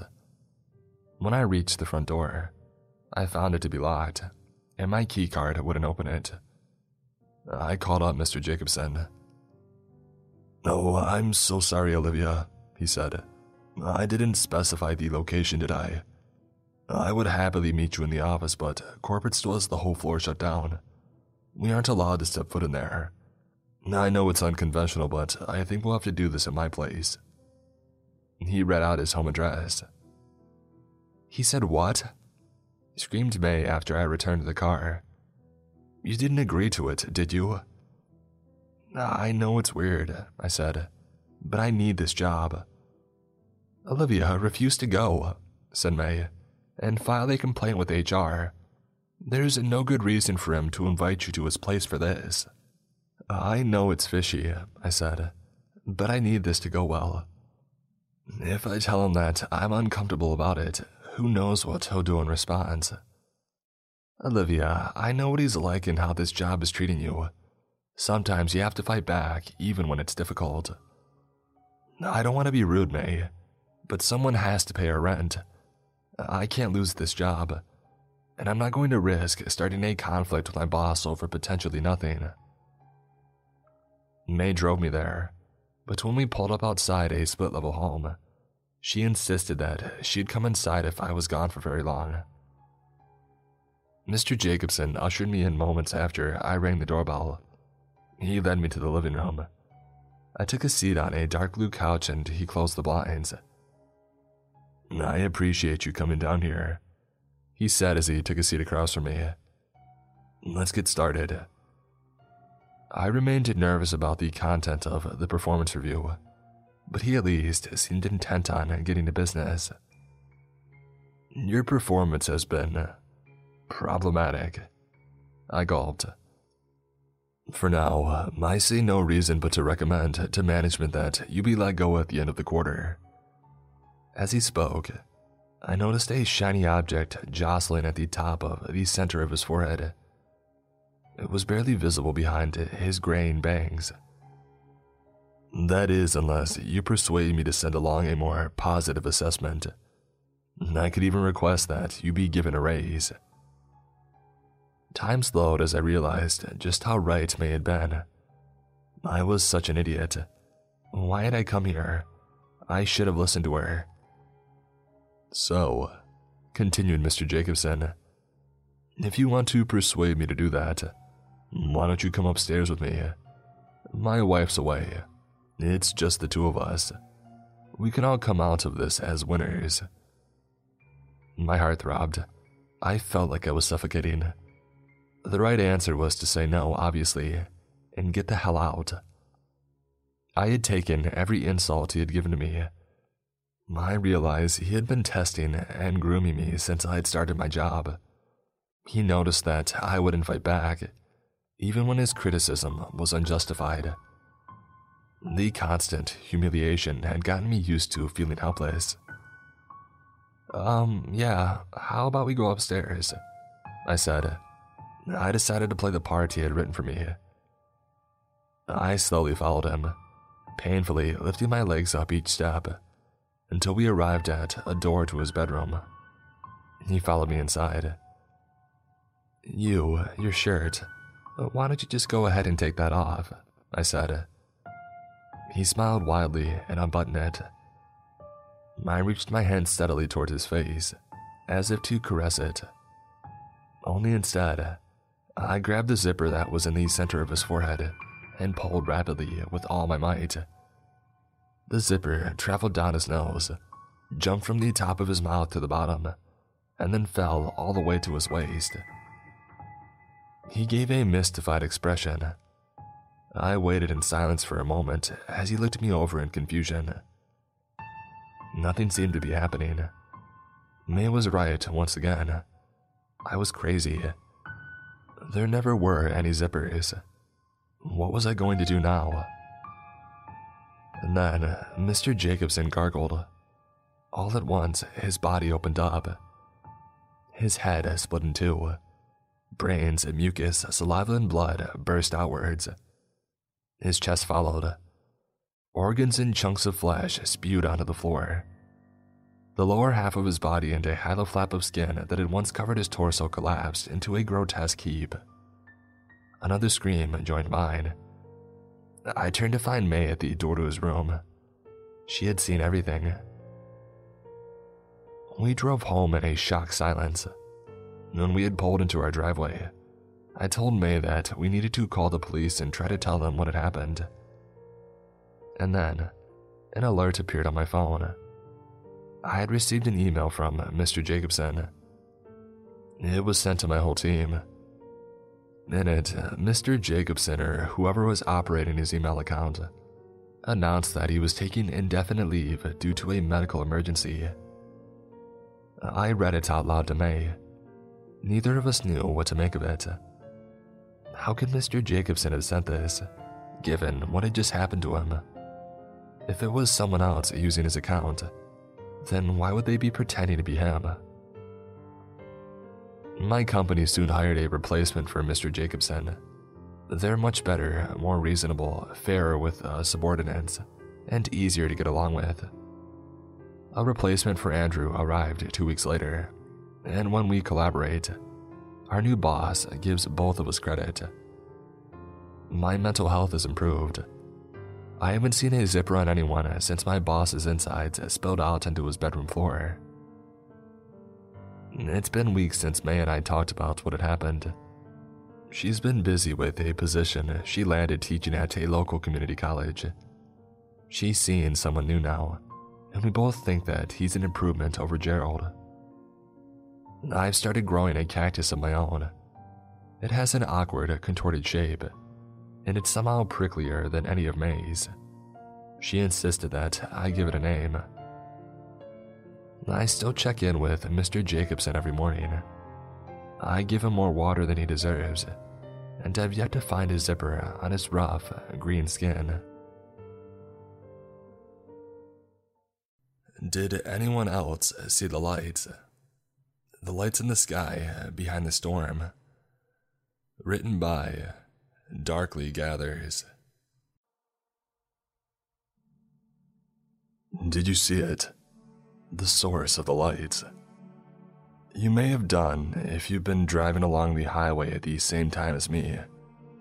And by even writing this post, I feel as if I'm breaking some kind of spell, or wordless promise. So forgive me for not disclosing the exact road. You'll know it, however, if you've driven it.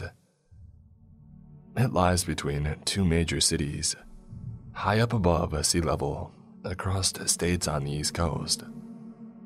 A glance through your car window and over the dusty rail grants you a view of the expanse of the plains below, of the cliffs, and of the long, low mountains in the far distance.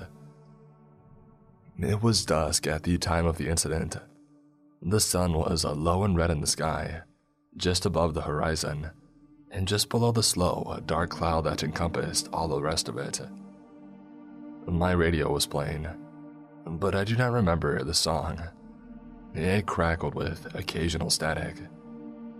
My window was open. The air was warm and thick with the warning of an impending storm. And despite the gray-black sky, the angle of the sun allowed a final breath of red-gold light across the world around. It blanketed the mountains and the road. It sparkled in the edges of the cars in front. I was thinking about some dumb stuff as I tapped my finger against the wheel. A dentist appointment I had to reschedule. Whether I should try that new barber. Whether or not I'm truly happy with my girlfriend. I can see it all now, as if I'm still there. The traffic is slowing down right now. To my irritation, I'm forced to come down to 50, then to 40, and then to 30, and slower. I roll my tongue around my mouth and glance at the clock on the radio. I start to mentally adjusting the time I'm likely to get back home. I try to work out what speeds I'll need to achieve if I want to meet my original time frame, more or less. The brake lights of the car in front shine bright. I slow my vehicle down even further. I drive a manual. I was in third and now I'm barely crawling. I'll have to bring it down in a second. Come on, what the heck's the matter here? I mutter to myself. I think in a study I read about cars slowing down, even momentarily, to get a good look at something morbid, like a road accident, and the knock-on effect of such leading to massive, sprawling traffic jams, as all the cars behind have to slow down and turn. Thunder crackles in the distance. The radio stutters and then cuts out. The music is replaced by white noise, static, and the traffic slows to a complete stop. I put the car into neutral and bring up the handbrake with a sigh, slumping back in my chair and tapping the wheel impatiently. I look out over the plains below. The red-gold sparkle has begun to fade. This is the end of the day, I realize. The sun is about to set. It's setting now, to be more accurate. I turn in my chair to look behind me, squinting as I watch the sun disappear behind the rolling hills and mountains. The slither of sky, too, is also quickly lost to the encroaching gray-black clouds. I faced forwards again. I tap the wheel. Tap, tap, tap. The engine of the car is soft, quiet, and behind it, I hear a rumbling. At first, I mistake it for thunder, but it's too quiet for that. Too quiet, and it lasts for too long. It shivers down the faraway mountains and across the plains, up and over the highway, suspended as it is above the world below, and it keeps coming. The air starts to thicken, or at least that's what it seems to be doing to me. I find it a little harder to breathe. I become conscious on my chest rising and falling. Clouds begin to shift and swirl at the edge of the windscreen, but only at the edge. The rest of the sky remains relatively still. I stare, and that's when I see the lights over to the left, bluish and flickering in the sky through the darkness in irregular patterns. I stare some more and then shoot a quick glance ahead. The traffic is dead. There is no movement at all of any kind. So I unbuckle my seatbelt and step out of my car and into the road, craning my neck to look up into the rumble of the approaching storm. I am met with a breeze of warm air against my skin. The lights do not encompass the entire sky, but they cover more or less my entire field of vision from my current position. From the tips of the distant mountains to the stratosphere above, the lights flash through the clouds. Am I going crazy here? Can anyone else see this madness? It seems as if they can, as others begin to leave their vehicles too. A man gets out of the car right beside mine and mutters something under his breath, but I do not hear what he says. Some dark blur is caught in the flash of the lights, a twisted shape behind the clouds, drifting through the sky. I realize that the lights are connected to something. To my sudden and despairing panic, I see the silhouette of some monstrous thing shift subtly into focus through the dark. The rumble warbles. It's a call, I now understand. But a call to what, or to whom, I could not say. The lights flash. They flash and they shift in the sky. They are linked via a series of flowing foreign limbs and tendrils. I can only just make out their edges, the rough shapes before they are lost. But they are colossal, so staggeringly, cataclysmically massive. It should not be possible for such a thing to exist. It makes no rational sense. And yet, I see it above me, obscured through the cloud and storm haze, but above me nonetheless. The awe and terror that courses through me keeps me rooted firmly in place. I should not be seeing this thing, I understand. I should not be looking up upon this thing in the sky. I have broken a rule. We all have. And I understand at once that everyone around me feels the exact same. No one speaks. No one raises their phone to record or to take pictures. No one has shared a bewildered look with their neighbor, a plea for confirmation that what they are seeing is real. Because if anyone were to do such a thing, the spell would be broken. The tentative and terrifyingly fragile veil that keeps us safe would be torn. And we would, as a collective, be forced to reckon with this nightmare in the sky and its myriad of flashing lights. A streak of silent lightning across the sky grants me the briefest but clearest look so far at the anomaly. Only a fraction of a second is allowed, but it is enough. It reveals to me and to these spectators on the highway a glimpse of an entity surrounded by flowing and slowly churning limbs. At its rough center is a being made of black, clock-like hide, like the skin of a rhino, only darker, pulled and stretched into a form that resembles the mechanisms of a sick and corrupted clock. An ancient and handless pocket watch, steadily, hungrily counting down the minutes, and it is covered in those shimmering blue lights, each with a halo of ice that hints at the depth of the creature's layers. For it is a creature I have accepted. It is alive. Perhaps not in any kind of way that I can appreciate, but alive nonetheless. The man beside me stirs. Please, I will to him, turning to stare right into his eyes, wide and white. Do not mention this monster in the sky. Do not make it real by acknowledging its presence. Do not even gesture to it.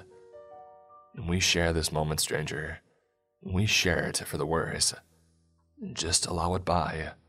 Allow the moment to pass. He wipes a sheen of sweat from his forehead. He holds my gaze for a moment longer, and then he returns into his vehicle. All across the highway, the others do the same. They are in no trance. They are following no orders. They return into their cars of their own free will, their eyes turned back to the road. And after a minute more perhaps, I do the same. The traffic slowly resumes. I put my car into first, hands white against the wheel, and steadily judder into a drive. 10 miles per hour, and then 20. The ethereal rumbling across the plains is hidden behind the trickle, and then the rush of rain on the windscreen. The lights are lost in the haze of the approaching city.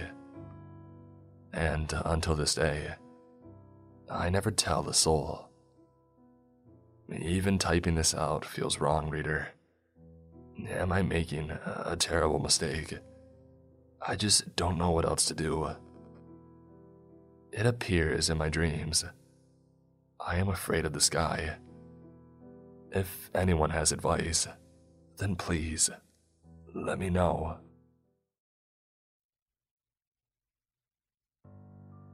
I've recently moved to Montana from Madison, Wisconsin. I had been a cashier for the majority of my time moving. I've been pretty much traveling my whole life. I lived in Texas, Illinois, Nevada, Wisconsin, and now Montana. I found a decent home in Bozeman, which was a small town in the wilderness. I usually like to stay out of the more populated cities. I like the countryside better. Anyways, let's get to the story. I had started a new job at the local brewery. I hadn't been working there long before I already needed a break. I was lucky enough to have a day off, knowing not many people were on shift due to the virus. I had been working 3 weeks before my first break. I had the luckiness of being off for the up-and-coming weekend. Soon enough, Saturday rolled around, and I decided to go hiking in the National Forest because it wasn't but about a 20-minute drive away from where I was. I woke up early Saturday morning and packed. I was ready to get going by 10 a.m. It was a colder day, so I had to dress in layers. I arrived around a little before 10:30, and I brought my backpack and tent. I decided I was going to stay overnight. I hiked the whole day until about 4, and since it was early December, it got darker a lot earlier. I set up my tent and I got a fire going. I had canned beans and canned carrots for dinner. It's not the most delicious meal, but it worked. I finally got to bed around 20 minutes after 7. My fire had gone out by the time and I was about to sleep, until I had heard a pretty large branch breaking. I didn't think too much of it. I just thought it had been an older limb breaking off of a tree, considering the wind had been pretty heavy earlier that day. I had been asleep not too long before I heard heavy feet running about 9 feet behind my tent. My eyes shot open and I sat up like I had just witnessed a murder. I grabbed my phone and the time read 9:14 p.m. I looked around in my backpack and I found my flashlight. I turned it on and I walked outside of my tent. I shined the dull orange color light into the forest around me. The light wasn't too much of a use. I walked on the path that I came from for not much more than 4 minutes, and then my flashlight went out. I hit on the light hoping it would turn back on, but of course it didn't. So I just decided to walk back up the path that I had walked down from. Then I got back up to the flat ground where my camping site was. I started to walk towards my tent when I saw it. My tent was ripped to shreds, and so was my backpack and my supplies. I didn't know what it was, but I couldn't think. And then I heard the most ear-piercing shriek that sounded straight from hell. Actually, that's a little bit of an understatement. I didn't think, I just ran. I hadn't been running for long until I heard heavy footsteps behind me. Too quick to be on two legs, or whatever it was. It had to be on all fours, maybe more. And then it just abruptly stopped. I kept running for maybe 5 to 7 minutes, in fear for my life before I decided to stop. I felt like I was going to pass out. My hot breath burned against the cold air. I hardly had 6 seconds to catch my breath before I heard the ear-piercing shriek again. This time, it was above me. I looked up to see nothing but tall, bare trees, until my eyes spotted something towards the left of me, in a large, branchy maple tree. I slowly turned and saw glowing eyes along with long, skinny, bent and twisted legs. Its legs had nothing but bone and blood. I froze in fear until the thing screeched at me and proceeded to jump towards me. I ducked down as the thing slightly missed my head. Keep in mind, I'm 6'3". I ran into the pitch black as I heard heavy breathing, not even a foot behind me. I was positive I was going to die. I don't know what possessed me to do this, but I stupidly turned my head back and looked behind me, just to meet the creature face to face.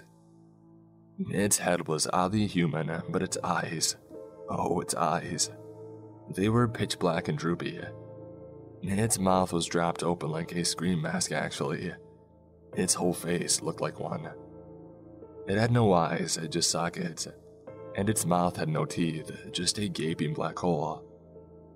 I screamed and ran even faster, faster than I ever had.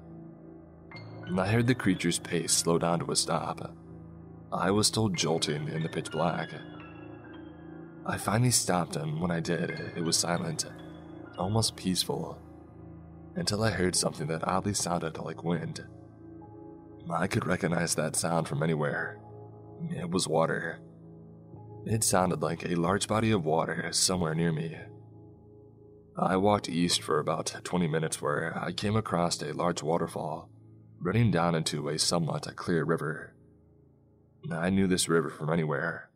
It was the famous, infamous Madison River, somewhat a part of the large Missouri River. I was thirsty and I couldn't bear without water anymore. I crept down to the thin part of the river and gathered water in my bare, sweaty hands, and it tasted like no water before, although it was almost frozen over. I looked up and saw the creature standing across the river from me. I could only see it because of its piercing, white, glowing eyes. Although it had no eyes when I had just seen it face to face not long ago.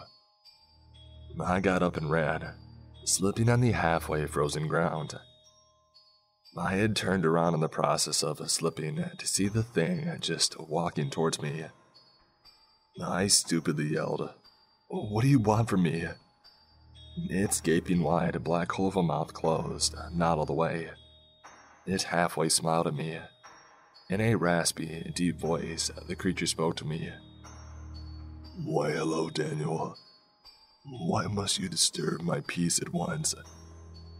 I replied in a squeaky voice. The creature walked up to me and laid one of its grisly hands on me out of its six and spoke again. "I do not wish to harm you, but you must not harm me back."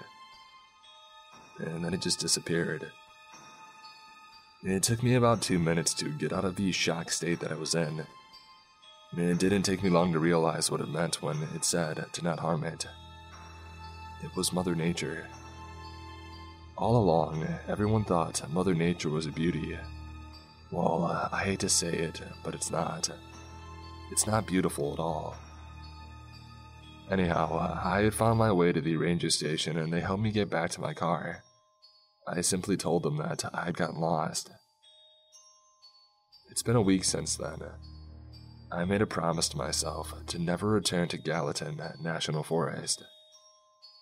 I had my next flight booked to Nebraska.